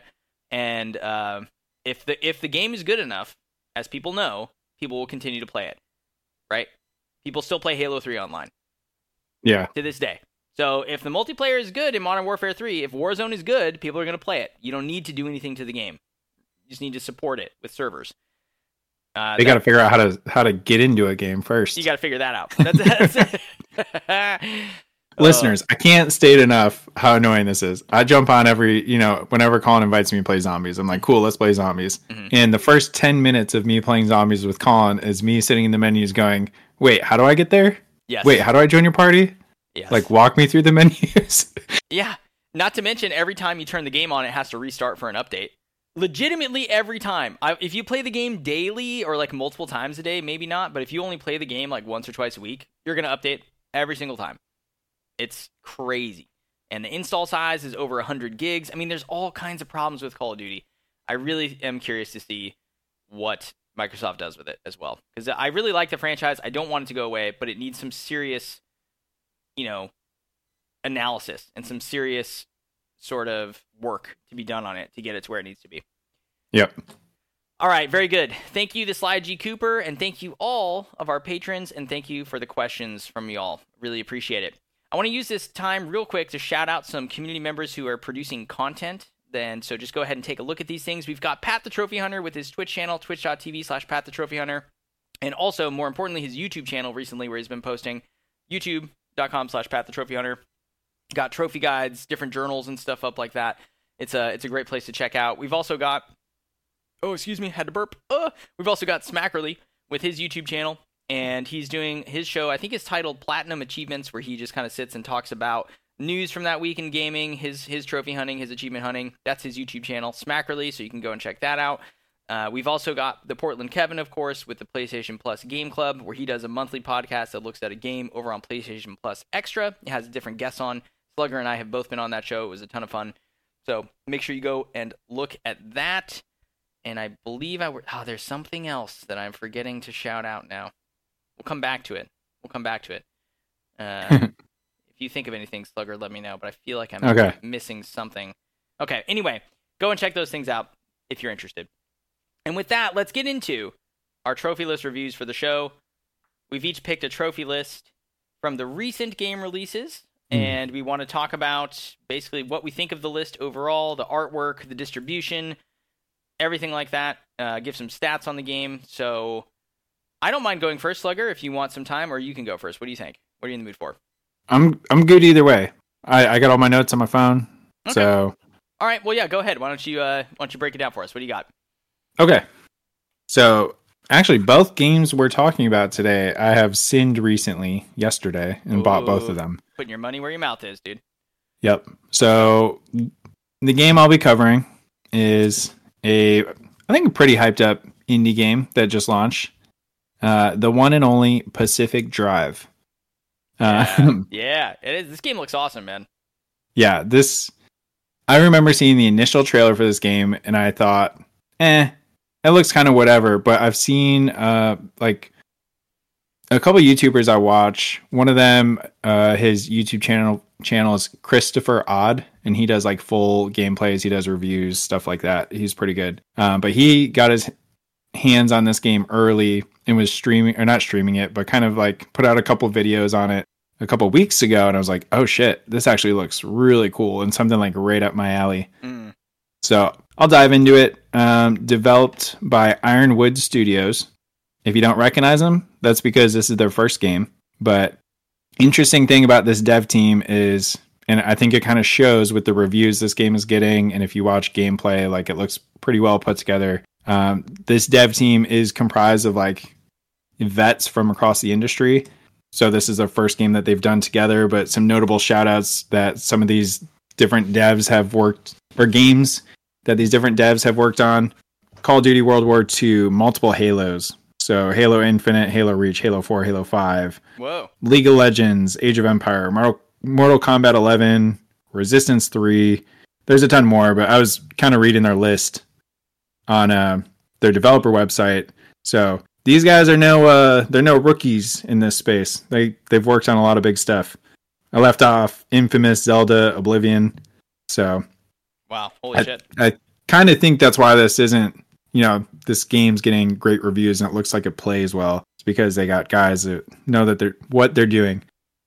But published by Kepler Interactive. Now, that's another name I didn't know, but I looked up the publisher on PSN Profile to see what other games, at least on Sony, they've published. Mm-hmm. And they've published Sifu, okay, Tchia, Scorn, and Ultros. Oh, wow. I think Ultros, except for Scorn, those are all kind of bangers. Yeah, Ultros is a new game, I believe, that also just launched within the last week or two, but I've been reading decent things about that, so I threw that onto my wish list. And I immediately thought, oh shit, is this a developer, like an indie dev or indie publisher I'm going to have to watch for? Because I played Tchia, loved it. I know Sifu is supposed to be great. Scorn, I've heard, is maybe not amazing, but it's still like a good kind of creepy walkthrough. And now you throw Pacific Drive into that, like, seems like they're publishing good stuff. So let's see. Pacific Drive released February 22nd. We're recording on the 24th. So this game just came out 2 days ago. The distribution for the list, we got, Colin's going to love this, 41 bronzes, 5 silvers, 3 golds, 1 platinum. At least there's 3 golds. At least there's 3 golds, man, because let me tell you, some of these fucking games, bro, I just, I can't. These things that have 1 gold are just so infuriating to me. I'm trying to think of the right way to do it. With 50 trophies, I feel like it should be like 30 bronzes, 10 silvers. Is that right? That gets me to 40. No, maybe that's not right. So like 15 silvers and then like 5 golds, I feel like would be a sweet spot. Yeah, it'd be pretty chill. I'm down with that. But some stats about the game. This actually changed from this morning when I was looking at it. So the new updated stats, there is 668 game owners, 1 platinum achiever. Yeah, baby. Average completion percentage, 9% right now. Yeah, with that 1 platinum owner, that puts the platinum rarity on PSN profiles at 0.15%. He completed it in 26 hours of playtime, by the way, the 1 platinum guy. So yeah, I got a little snippet of his. He actually posted in the forum, which I'll kind of hit on some of the stuff he said when I'm talking about the list. Oh, cool. But a little bit, if you don't know anything about this game, I also pulled this from the developer website, so this is straight from Ironwood Studios themselves. Pacific Drive is a first-person driving survival game with your car as your only companion. Now, I need to make it clear, this is not a survivor sim where you play as a car. Which is what Zachary thought, that we were playing Cars, the video game. Yeah, so me, Colin, and Zachary were talking about this game last night, and he's like, wait, is this like when you say car survivor sim, are you playing as the car? No, you're not playing as the car. Can you imagine? Oh my gosh. But navigate a surreal reimagining of the Pacific Northwest and face supernatural dangers as you venture into the Olympic exclusion zone. Each excursion into the wilderness brings unique and strange challenges as you restore and upgrade your car from an abandoned garage that acts as your home base. Gather precious resources and investigate what's been left behind in the zone. Unravel a long-forgotten mystery while learning exactly what it takes to survive in this unpredictable, hostile environment. So it's essentially a roguelike driving game. You start at your garage. You have to travel from point A to point B. Along the way, there's a bunch of points of interest and buildings to loot and things to collect. There's also anomalies, and I don't know if there's like monsters. I've been trying to go spoiler free, but there is dangerous things and hazards that can take you out as you're going from point A to point B. Mm-hmm. So, and you only have so much time to do it. So you kind of have to be efficient on time. You have to have good driving skill. And then as you collect your supplies as you go, if you escape, you bring all that supplies back to your base. You upgrade your garage. You can upgrade your car. You can upgrade your stats. Those are kind of like your permanent upgrades, similar to a roguelike. And then you rinse and repeat over and over. Another roguelike, so, yeah. Dude. This genre is very popular right now. I'm such a sucker for roguelike. And this looks like a cool mashup of roguelike in a survival type game. So it was right up my alley. I don't know when I'll play it, but I wanted to show support to the devs. Yeah. So that's why I bought it. Yep. It's a great looking game. I agree with that. So before I dive into the trophy list, I did kind of want to hit the guy who got the platinum posted a mini trophy guide. He kind of gave some tips and things to look out for as you work through this list. So if I somehow convince you to buy this game, check out his post on PSN Profiles, but I'm going to recap or give you the too long didn't read of what he says. So he says it took him about 3 days of playing, 26 hours of total playtime, similar to what Colin said. Imagine playing 26 hours of video games in 3 days. In 3 days, just imagine that for a second. Some of you fucking people out there, chill out, okay? Jesus Christ. Yeah.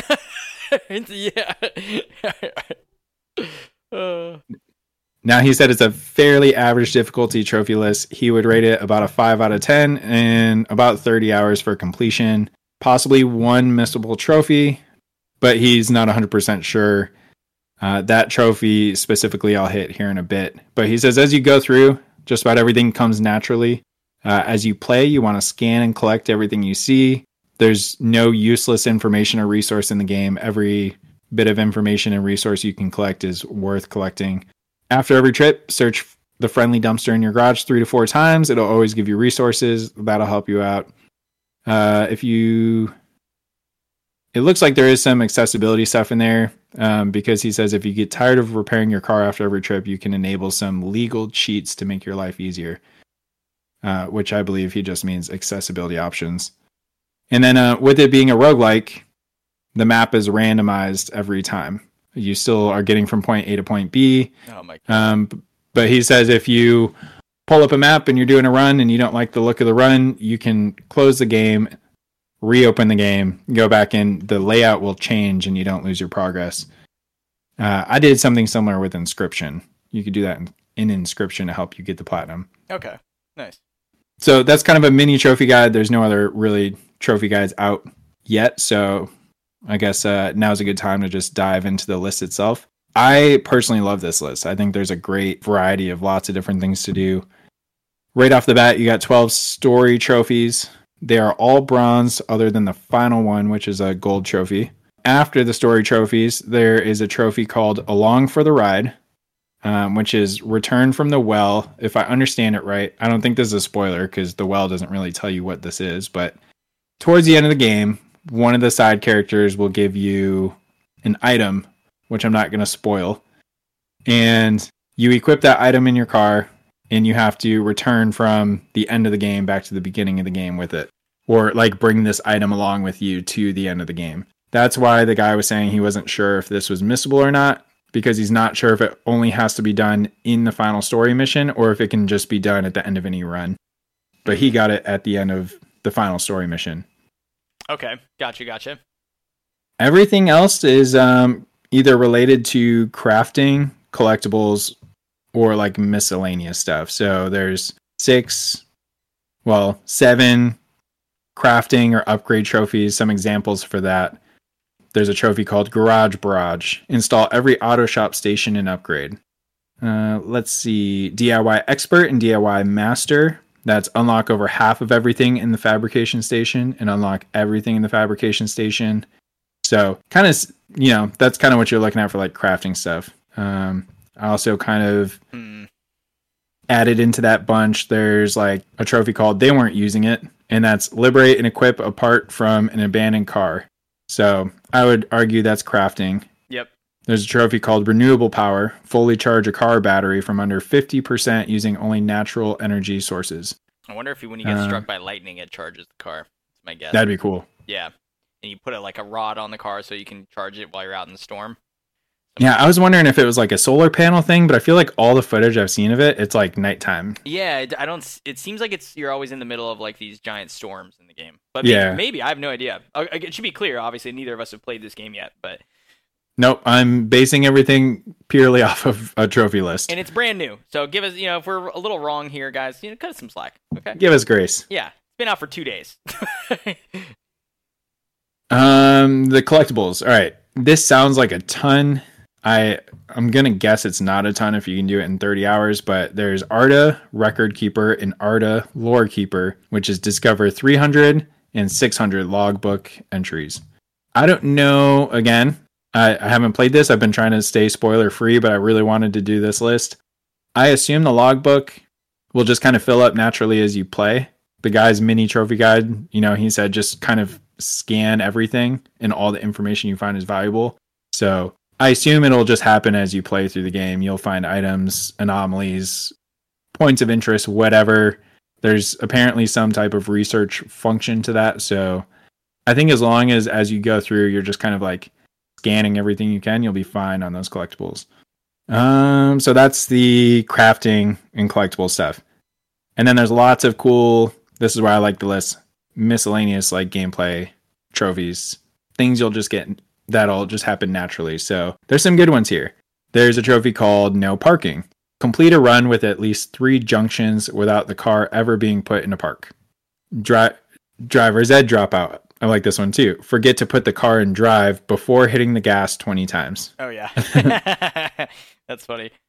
That seems like one of those trophies that I would just do. Like it'd probably just happen naturally, yeah. Well, I mean, like I would just sit there probably and just grind it right away, just to get it done and not think about it, because I'm sure it's so easy to just do in the first run if you know about it. Yeah, I'm sure. Mm-hmm. It's funny though. The game that guy I was talking about, Christopher Odd, when I was watching him play this, he kept forgetting to do it. Oh, sure. Because every time if you leave the car and don't put it in park, if you're on a hill, the car will start rolling away, and it could end up in a ditch or crash into a tree, and like you could kind of screw yourself. Oh, that's amazing. And vice versa, you set it in park, maybe a storm rolls through or you're in danger, so you sprint to your car and go to hit the gas and nothing happens. And it's like, because the game actually makes you turn the keys to start the car if the car's off, and then actually like look down at the shift handle and actually shift it into gear. So I could see how you could maybe earn that naturally, just with, I don't know, if you're being pressed for time or you're in danger or something. Some other good miscellaneous stuff. Lumberjack, destroy 1,000 trees. This one is probably my favorite. Et 2. Oh yeah. Get hit hard by your own car. Wait, what is it? Et 2. What does it mean? Et 2. And you. That's a. Oh, it's a Shakespearean play from Julius Caesar. Oh, yeah, okay. Caesar. Got it.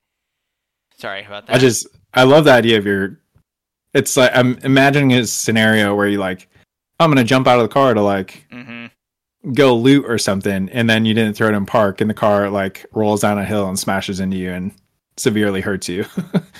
And see, I thought this was, I thought that was Spanish. So I was definitely wrong. Oh my gosh. Okay.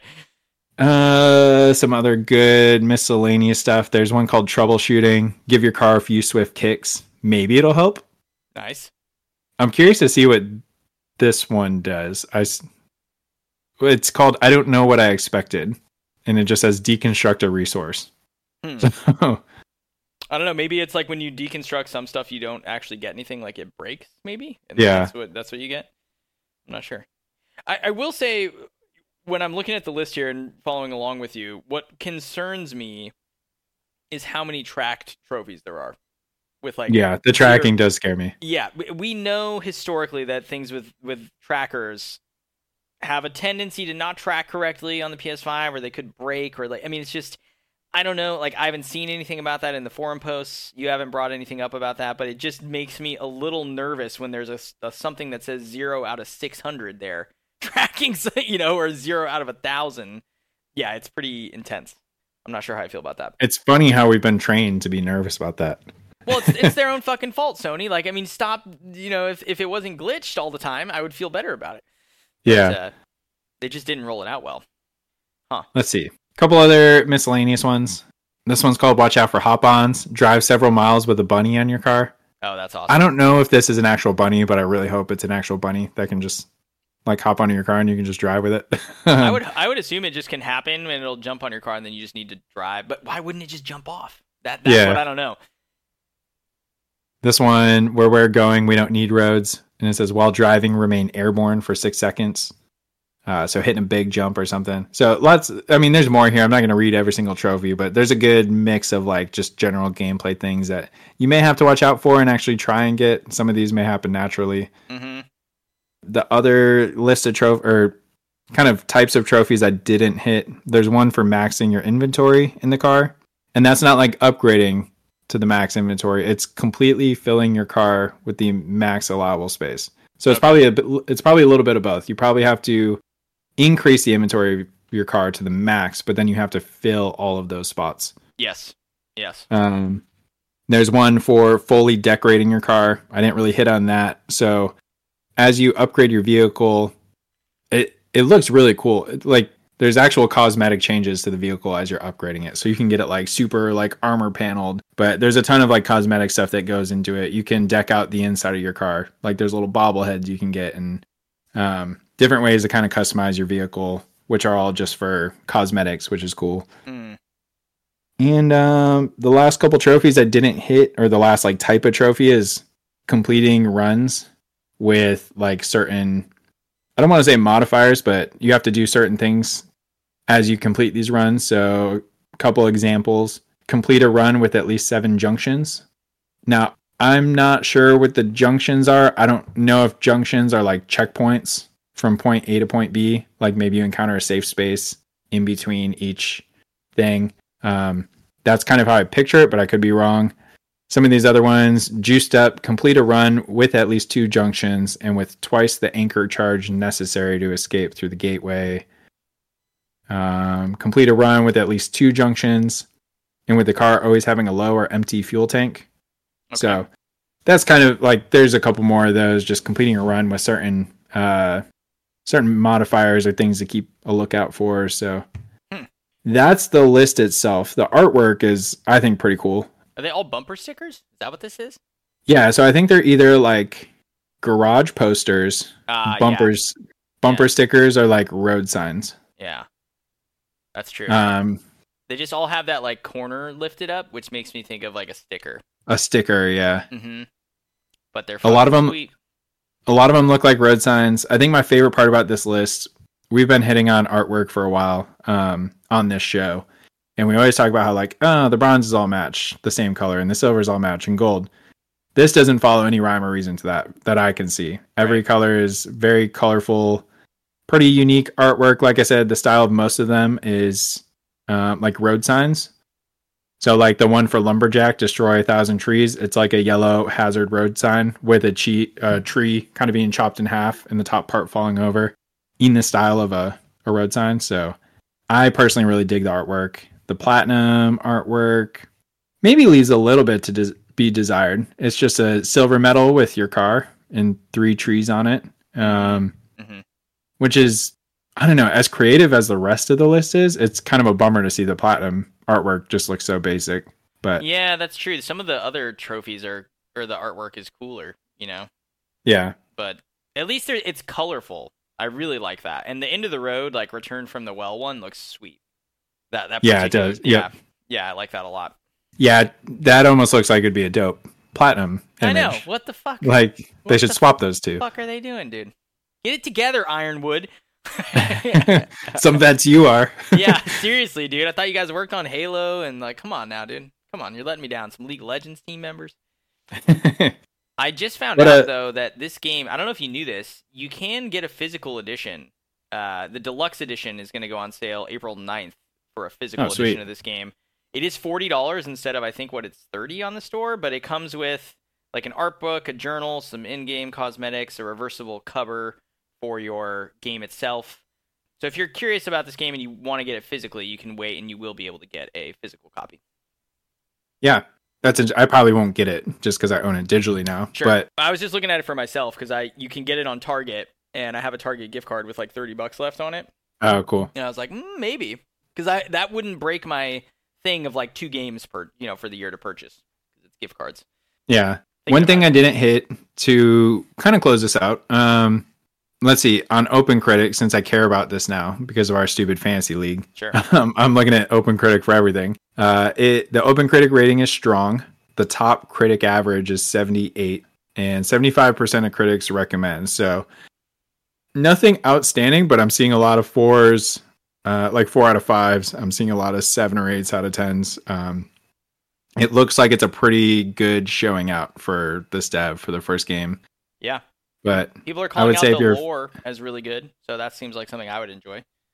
Yeah, I mean, I didn't hit on that just because the story doesn't talk about it, but if you watch like gameplay trailers, it looks like, I kept saying anomalies, like there's something, I don't know if it's like space-time, I don't know if it's aliens, but there's something funky going on, and this part of the world, or this part of the country was like sequestered, and they put up these massive walls around, the Northwest Pacific to contain whatever's in there. And I don't know your motivation for going in and out. I don't know if you're a researcher. I don't know if you're looking for a kid. Like I said, I've been spoiler free, and I've seen some basic gameplay. It looks like fun. I think if you like survival games or if you like roguelike games, I think this would be a decent one to check out, especially at a $30 price tag. I think so too. So that's Pacific Drive. Anything you want to add? I don't think so. I think I kind of covered it with the deluxe edition. I wanted to call out that you can get it physically. We talked about the trophy tracking. I mean, this is, I think, one of those games that a lot of people are going to miss just based on the timing of when it came out and how close Final Fantasy VII stuff. Right, and even just the earlier games in the year that people are still playing. So, and you also had Tomb Raider Remastered. You got Banishers. You got like Tekken 8. You got Infinite Wealth. It's just, there's so much stuff right now that I don't know if people are going to necessarily think about this game. So I hope that you do. I hope that people do consider it because it seems like a very unique style of game. And it's a PlayStation console exclusive right now. I don't know if it's going to come to Xbox or Switch eventually, but right now... No, it's a good shout out. It's PlayStation 5 console exclusive, so... or PS4 and 5, rather. Or no, just 4. Just 5, sorry. So yeah, go and check it out, guys. I think you picked a good one. I got a little distracted at the end there because I'd been checking for days. Originally, I was really hoping to do the Star Wars Dark Forces Remaster trophy review, but it wasn't out yet, but I did just see the achievements popped. So, and there's... And you want to do an on-the-fly No, I'm not on-the-fly review? No, I'm not going to do it, but I'll just say for people that are curious about it, there, at least for the achievement side, there's 29 achievements in the game, and it feels like maybe 80 to 85% of them are story-related, and I don't see anything for a difficulty. So I think it's going to be a pretty easy trophy list. But anyway. Next review will be a full like Star Wars. Maybe we'll have the Battlefront Classic Collection out. Oh man, I'm so nervous about that Classic Collections trophy list, man. But me too. I don't know. Did it say in the trailer or anywhere else if that's going to have crossplay? I didn't notice. Okay, let me actually look this up real quick. Oh yeah, be crossplay. Has cross-gen multiplayer has been confirmed for PlayStation and Xbox players, but that doesn't tell me if it's between PS4 and 5 or between PS5 and like Xbox. But if it is doable on either one, I honestly might get it on Xbox because that's where I played the original Battlefronts anyway, of 1 and 2. And if the trophy list is really crazy and ridiculous, then I'd rather just play with you guys but play on Xbox. So we'll see. Yeah, that's fair. We'll see. All right. Well, what I have for you guys, speaking of Xbox, is a trophy list review of a little game that we talked about at the beginning of the show called Pentiment. Now, this game released also very recently on February 22nd, so 2 days ago at time of recording. This is from Obsidian Entertainment as the developer, published by Xbox Game Studios. Its genres or themes, according to PSN profiles, are historical and mystery. not a combo that you see very often. It will run, by the way, this game at 120 frames on PS5. Ooh. So it is a very beautiful and smooth running game, if you're at all curious of that. Some stats for this guy here. It's got 117 game owners, 67 recent players, 1 Platinum Achiever for the PS5. There is a PS4 version of this game, by the way. 1 Platinum Achiever for the PS5. So sitting right now at a 0.85% for the Platinum Trophy. And one of the things that we've already talked about for this game real fast is the name of the Platinum Trophy, which is titled Platinum Trophy, just like Pacific Drive. Although this time, there is no space between Platinum and Trophy. That's a bit weird. I'm almost positive it's a typo, and it's funny that it made it in. But regardless, I'm going to be talking about this game. I think this is a strange one because we do, of course, have the achievement information for this game. We have an achievement guide for this game that's a very detailed walkthrough of how to do this in about 2 playthroughs in about, 15 to 20 hours is what it looks like. But at the top, I'll say the recommendation from everything I've seen and what I will recommend to you as well is that you do a blind playthrough of this game and then maybe go and follow a guide after the fact. But this game is it's basically, here's the synopsis from the guide. Pentiment is a beautifully illustrated game set in 16th century Bavaria. You play as an artist, Andreas Mahler, who becomes involved in the lives of the people in a small village of Tossing. This is a dialogue-based game where your choices will influence the future of the village and its people. And at the core of this, there's some murders, there's some mystery, there is heavy dialogue options, as I noted, and branching paths. So you can imagine what that looks like in the terms of the trophy list. Now, as far as distribution, there is a platinum, there is 3 gold trophies, 12 silvers, and 26 bronzes. I feel pretty good about this distribution, actually. I don't think it went over the top. 42 total trophies, including the platinum, which is the number of bronzes in minigames alone. So I think it did a nice job there. And just like you mentioned for Pacific Drive, there is no standard color scheme with these trophy lists. This is not a bronze border for bronze trophies, silver for silver, gold for gold. There are different colored borders in the list, but it does appear to be relatively arbitrary in terms of how they're organized and how it's laid out. So the game, as I mentioned, is set in 16th century Bavaria. It has this art style that is really similar to biblical drawings or things that you would see inside Bibles. I don't really know how to describe this other than that. It's very goofy and cartoonish looking, but like very old cartoons. And I think that that's cool. It's a unique style of game. And of course, coming from Obsidian and Xbox, this is a really weird scenario because this is one of the first games that has come over from that ecosystem. Previously was an Xbox exclusive on Game Pass. I think it's funny that I didn't play it there and I chose to buy it instead on the PS5. But regardless, this game it seems like it's got a cool list. So there's 3 different story acts in this game. And what I've done is I hid the secret trophies so that I wouldn't be giving anything away by going over them. But the funny thing is that there's actually quite a few unhidden if you look at the list. They're not really keeping too much from you at an initial glance.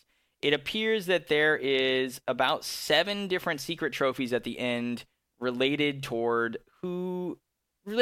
specific character endings in the game. Let's say I don't want to give any more away than that, but let's just say that there's a lot of ending options. From what I was reading, this is with a guide, a 1.5 to 2 playthrough game that's going to involve some save scumming, if you will, and saving at very specific points to change the endings and the outcomes of the game. But up to that point, you're going to be talking to villagers. You're going to be, searching for different clues. You're going to be interviewing people. You're going to be getting to know the people in this town. And there are many points in the story where the path through will branch, and depending on what you pick, you will get a different trophy. So, of course, on your next playthrough, you'll choose the other options, and you will clean up what you missed. So let me give you an example of that. So you have a bronze trophy here called Good Graces, which is to end Act 1 in the abbot's favor. You have a similar trophy, a bronze, called Andreas Non Grata, which is to end Act 1 out of the abbot's favor. So, very simple, right? Did you finish with them liking you or not? You have a similar one with, the Deer Hunter, which is to shoot the deer, the bronze trophy, and another bronze trophy called the Hand of Mercy, which is to refuse to shoot at the deer. So, very clear how this is going to go. You're going to have, specific points in the game where you choose one thing or the other, and that'll change your playthrough and give you different trophies along the way. You do get a gold trophy for finishing Act 1, for finishing Act 2, and for finishing Act 3. So from the trophy percentage standpoint, just beating the game is going to give you a big amount of percentage on the list because all 3 gold trophies in the game are from just beating the game. Many of the silver trophies, 7 of them, as I alluded to, are for the endings. So 7 of 12 there are for the endings, and then the bronzes have a lot to do with miscellaneous and the decision points that I mentioned as well. There's some pretty interesting trophies in here. Like, you have one that this is a common theme, I think, that you and I have noticed a lot in recent games, which is to pet the animals in the game. So you have a trophy called a regular St. Francis, which is a bronze trophy to pet 5 animals, which I think is very cool. You've got another bronze called the Art of Persuasion, which is to pass 5 dialogue checks. This, to me, is like a D&D kind of thing almost, although I'm assuming it's not that complicated, where it's just if this person likes you, they'll tell you something that they wouldn't otherwise, and vice versa. And then there's also a bronze trophy to examine 10 flowers called Smell the Roses. So it seems like there's going to be some minor sort of collectibles to look out for as you go through the game, namely finding different animals and flowers and people to talk to, right? And if you do that, you'll get some of those collectibles out of the way. And then there's some other miscellaneous ones, which I can't really say how hard they are or not. There's a silver trophy called Empty-Headed, which is to have your hat stolen. I don't know if that's a for sure thing, if that's just you need very specific options. There's another bronze trophy called Kiss Zdena, which is to seduce Zdena.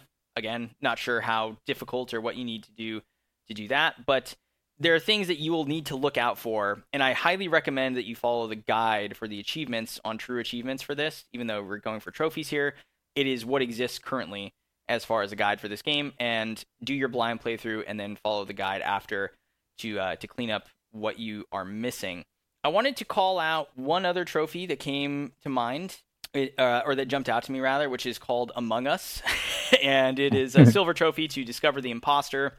The trophy artwork is the knife from the iconic knife and image from Among Us, the game. Oh, yeah. So, there are some really cool references in here. I think Daryl would have a field day with some of these titles. There's a bronze trophy titled Hot Goss, and the description is to tell Jacob Essler immaterial gossip, right? So there's some funny pop culture Hot references. Goss. Yeah, there's Should Have Seen the Other Guy, which is a bronze trophy to get knocked out, and the trophy image is a black eye. Like a record baby. Like a record baby. Like a record baby. Ran. Exactly. Let's see. This is a funny one. A Fateful Sausage is a bronze trophy to learn the mystery of the cats.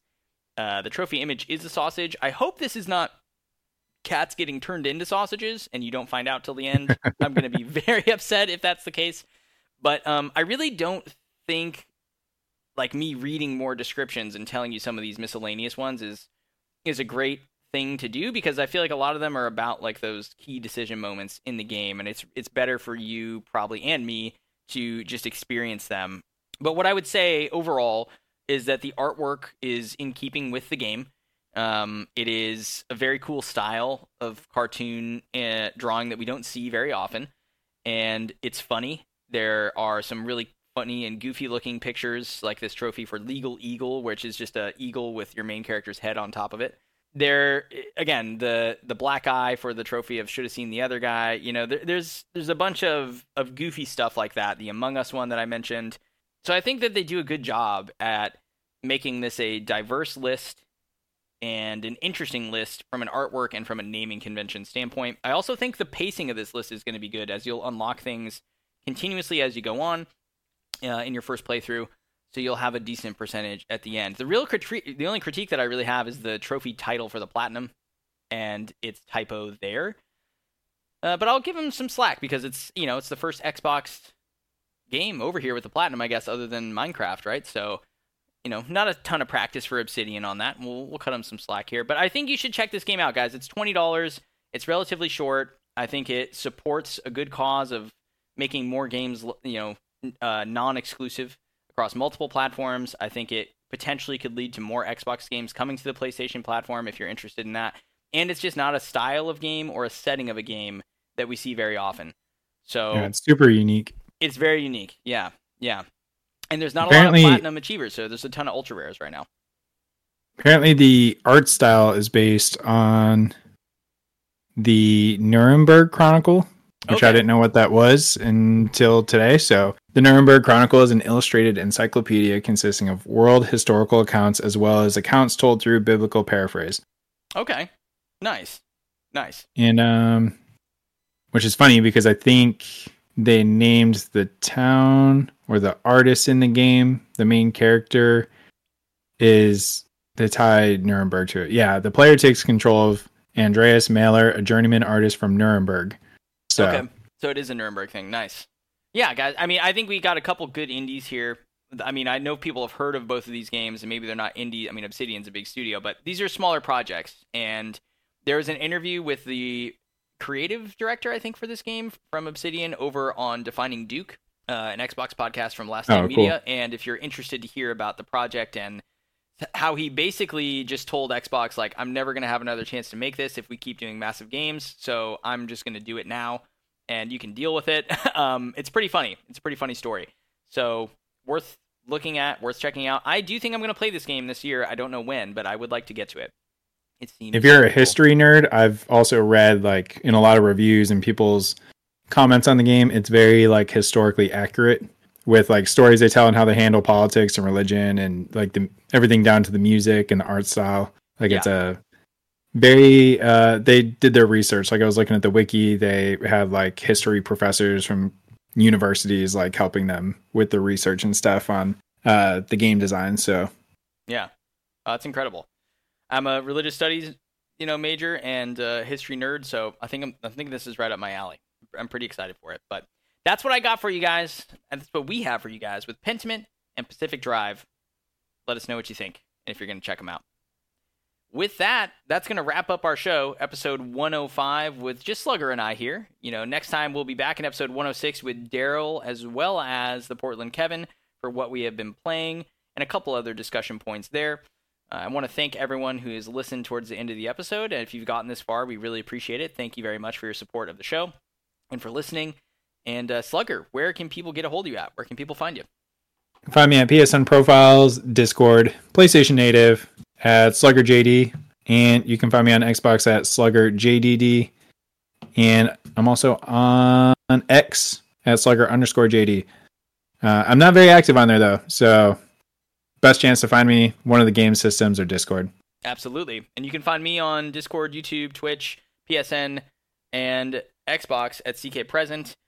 You can find us, the Trophy Talk Podcast, on X at Trophy Talk Pod, where we post some platinums that we've achieved there. Most recently threw up my Helios Platinum, aka the Returnal Platinum, which I was very excited about. So you can go and check that out if you'd like.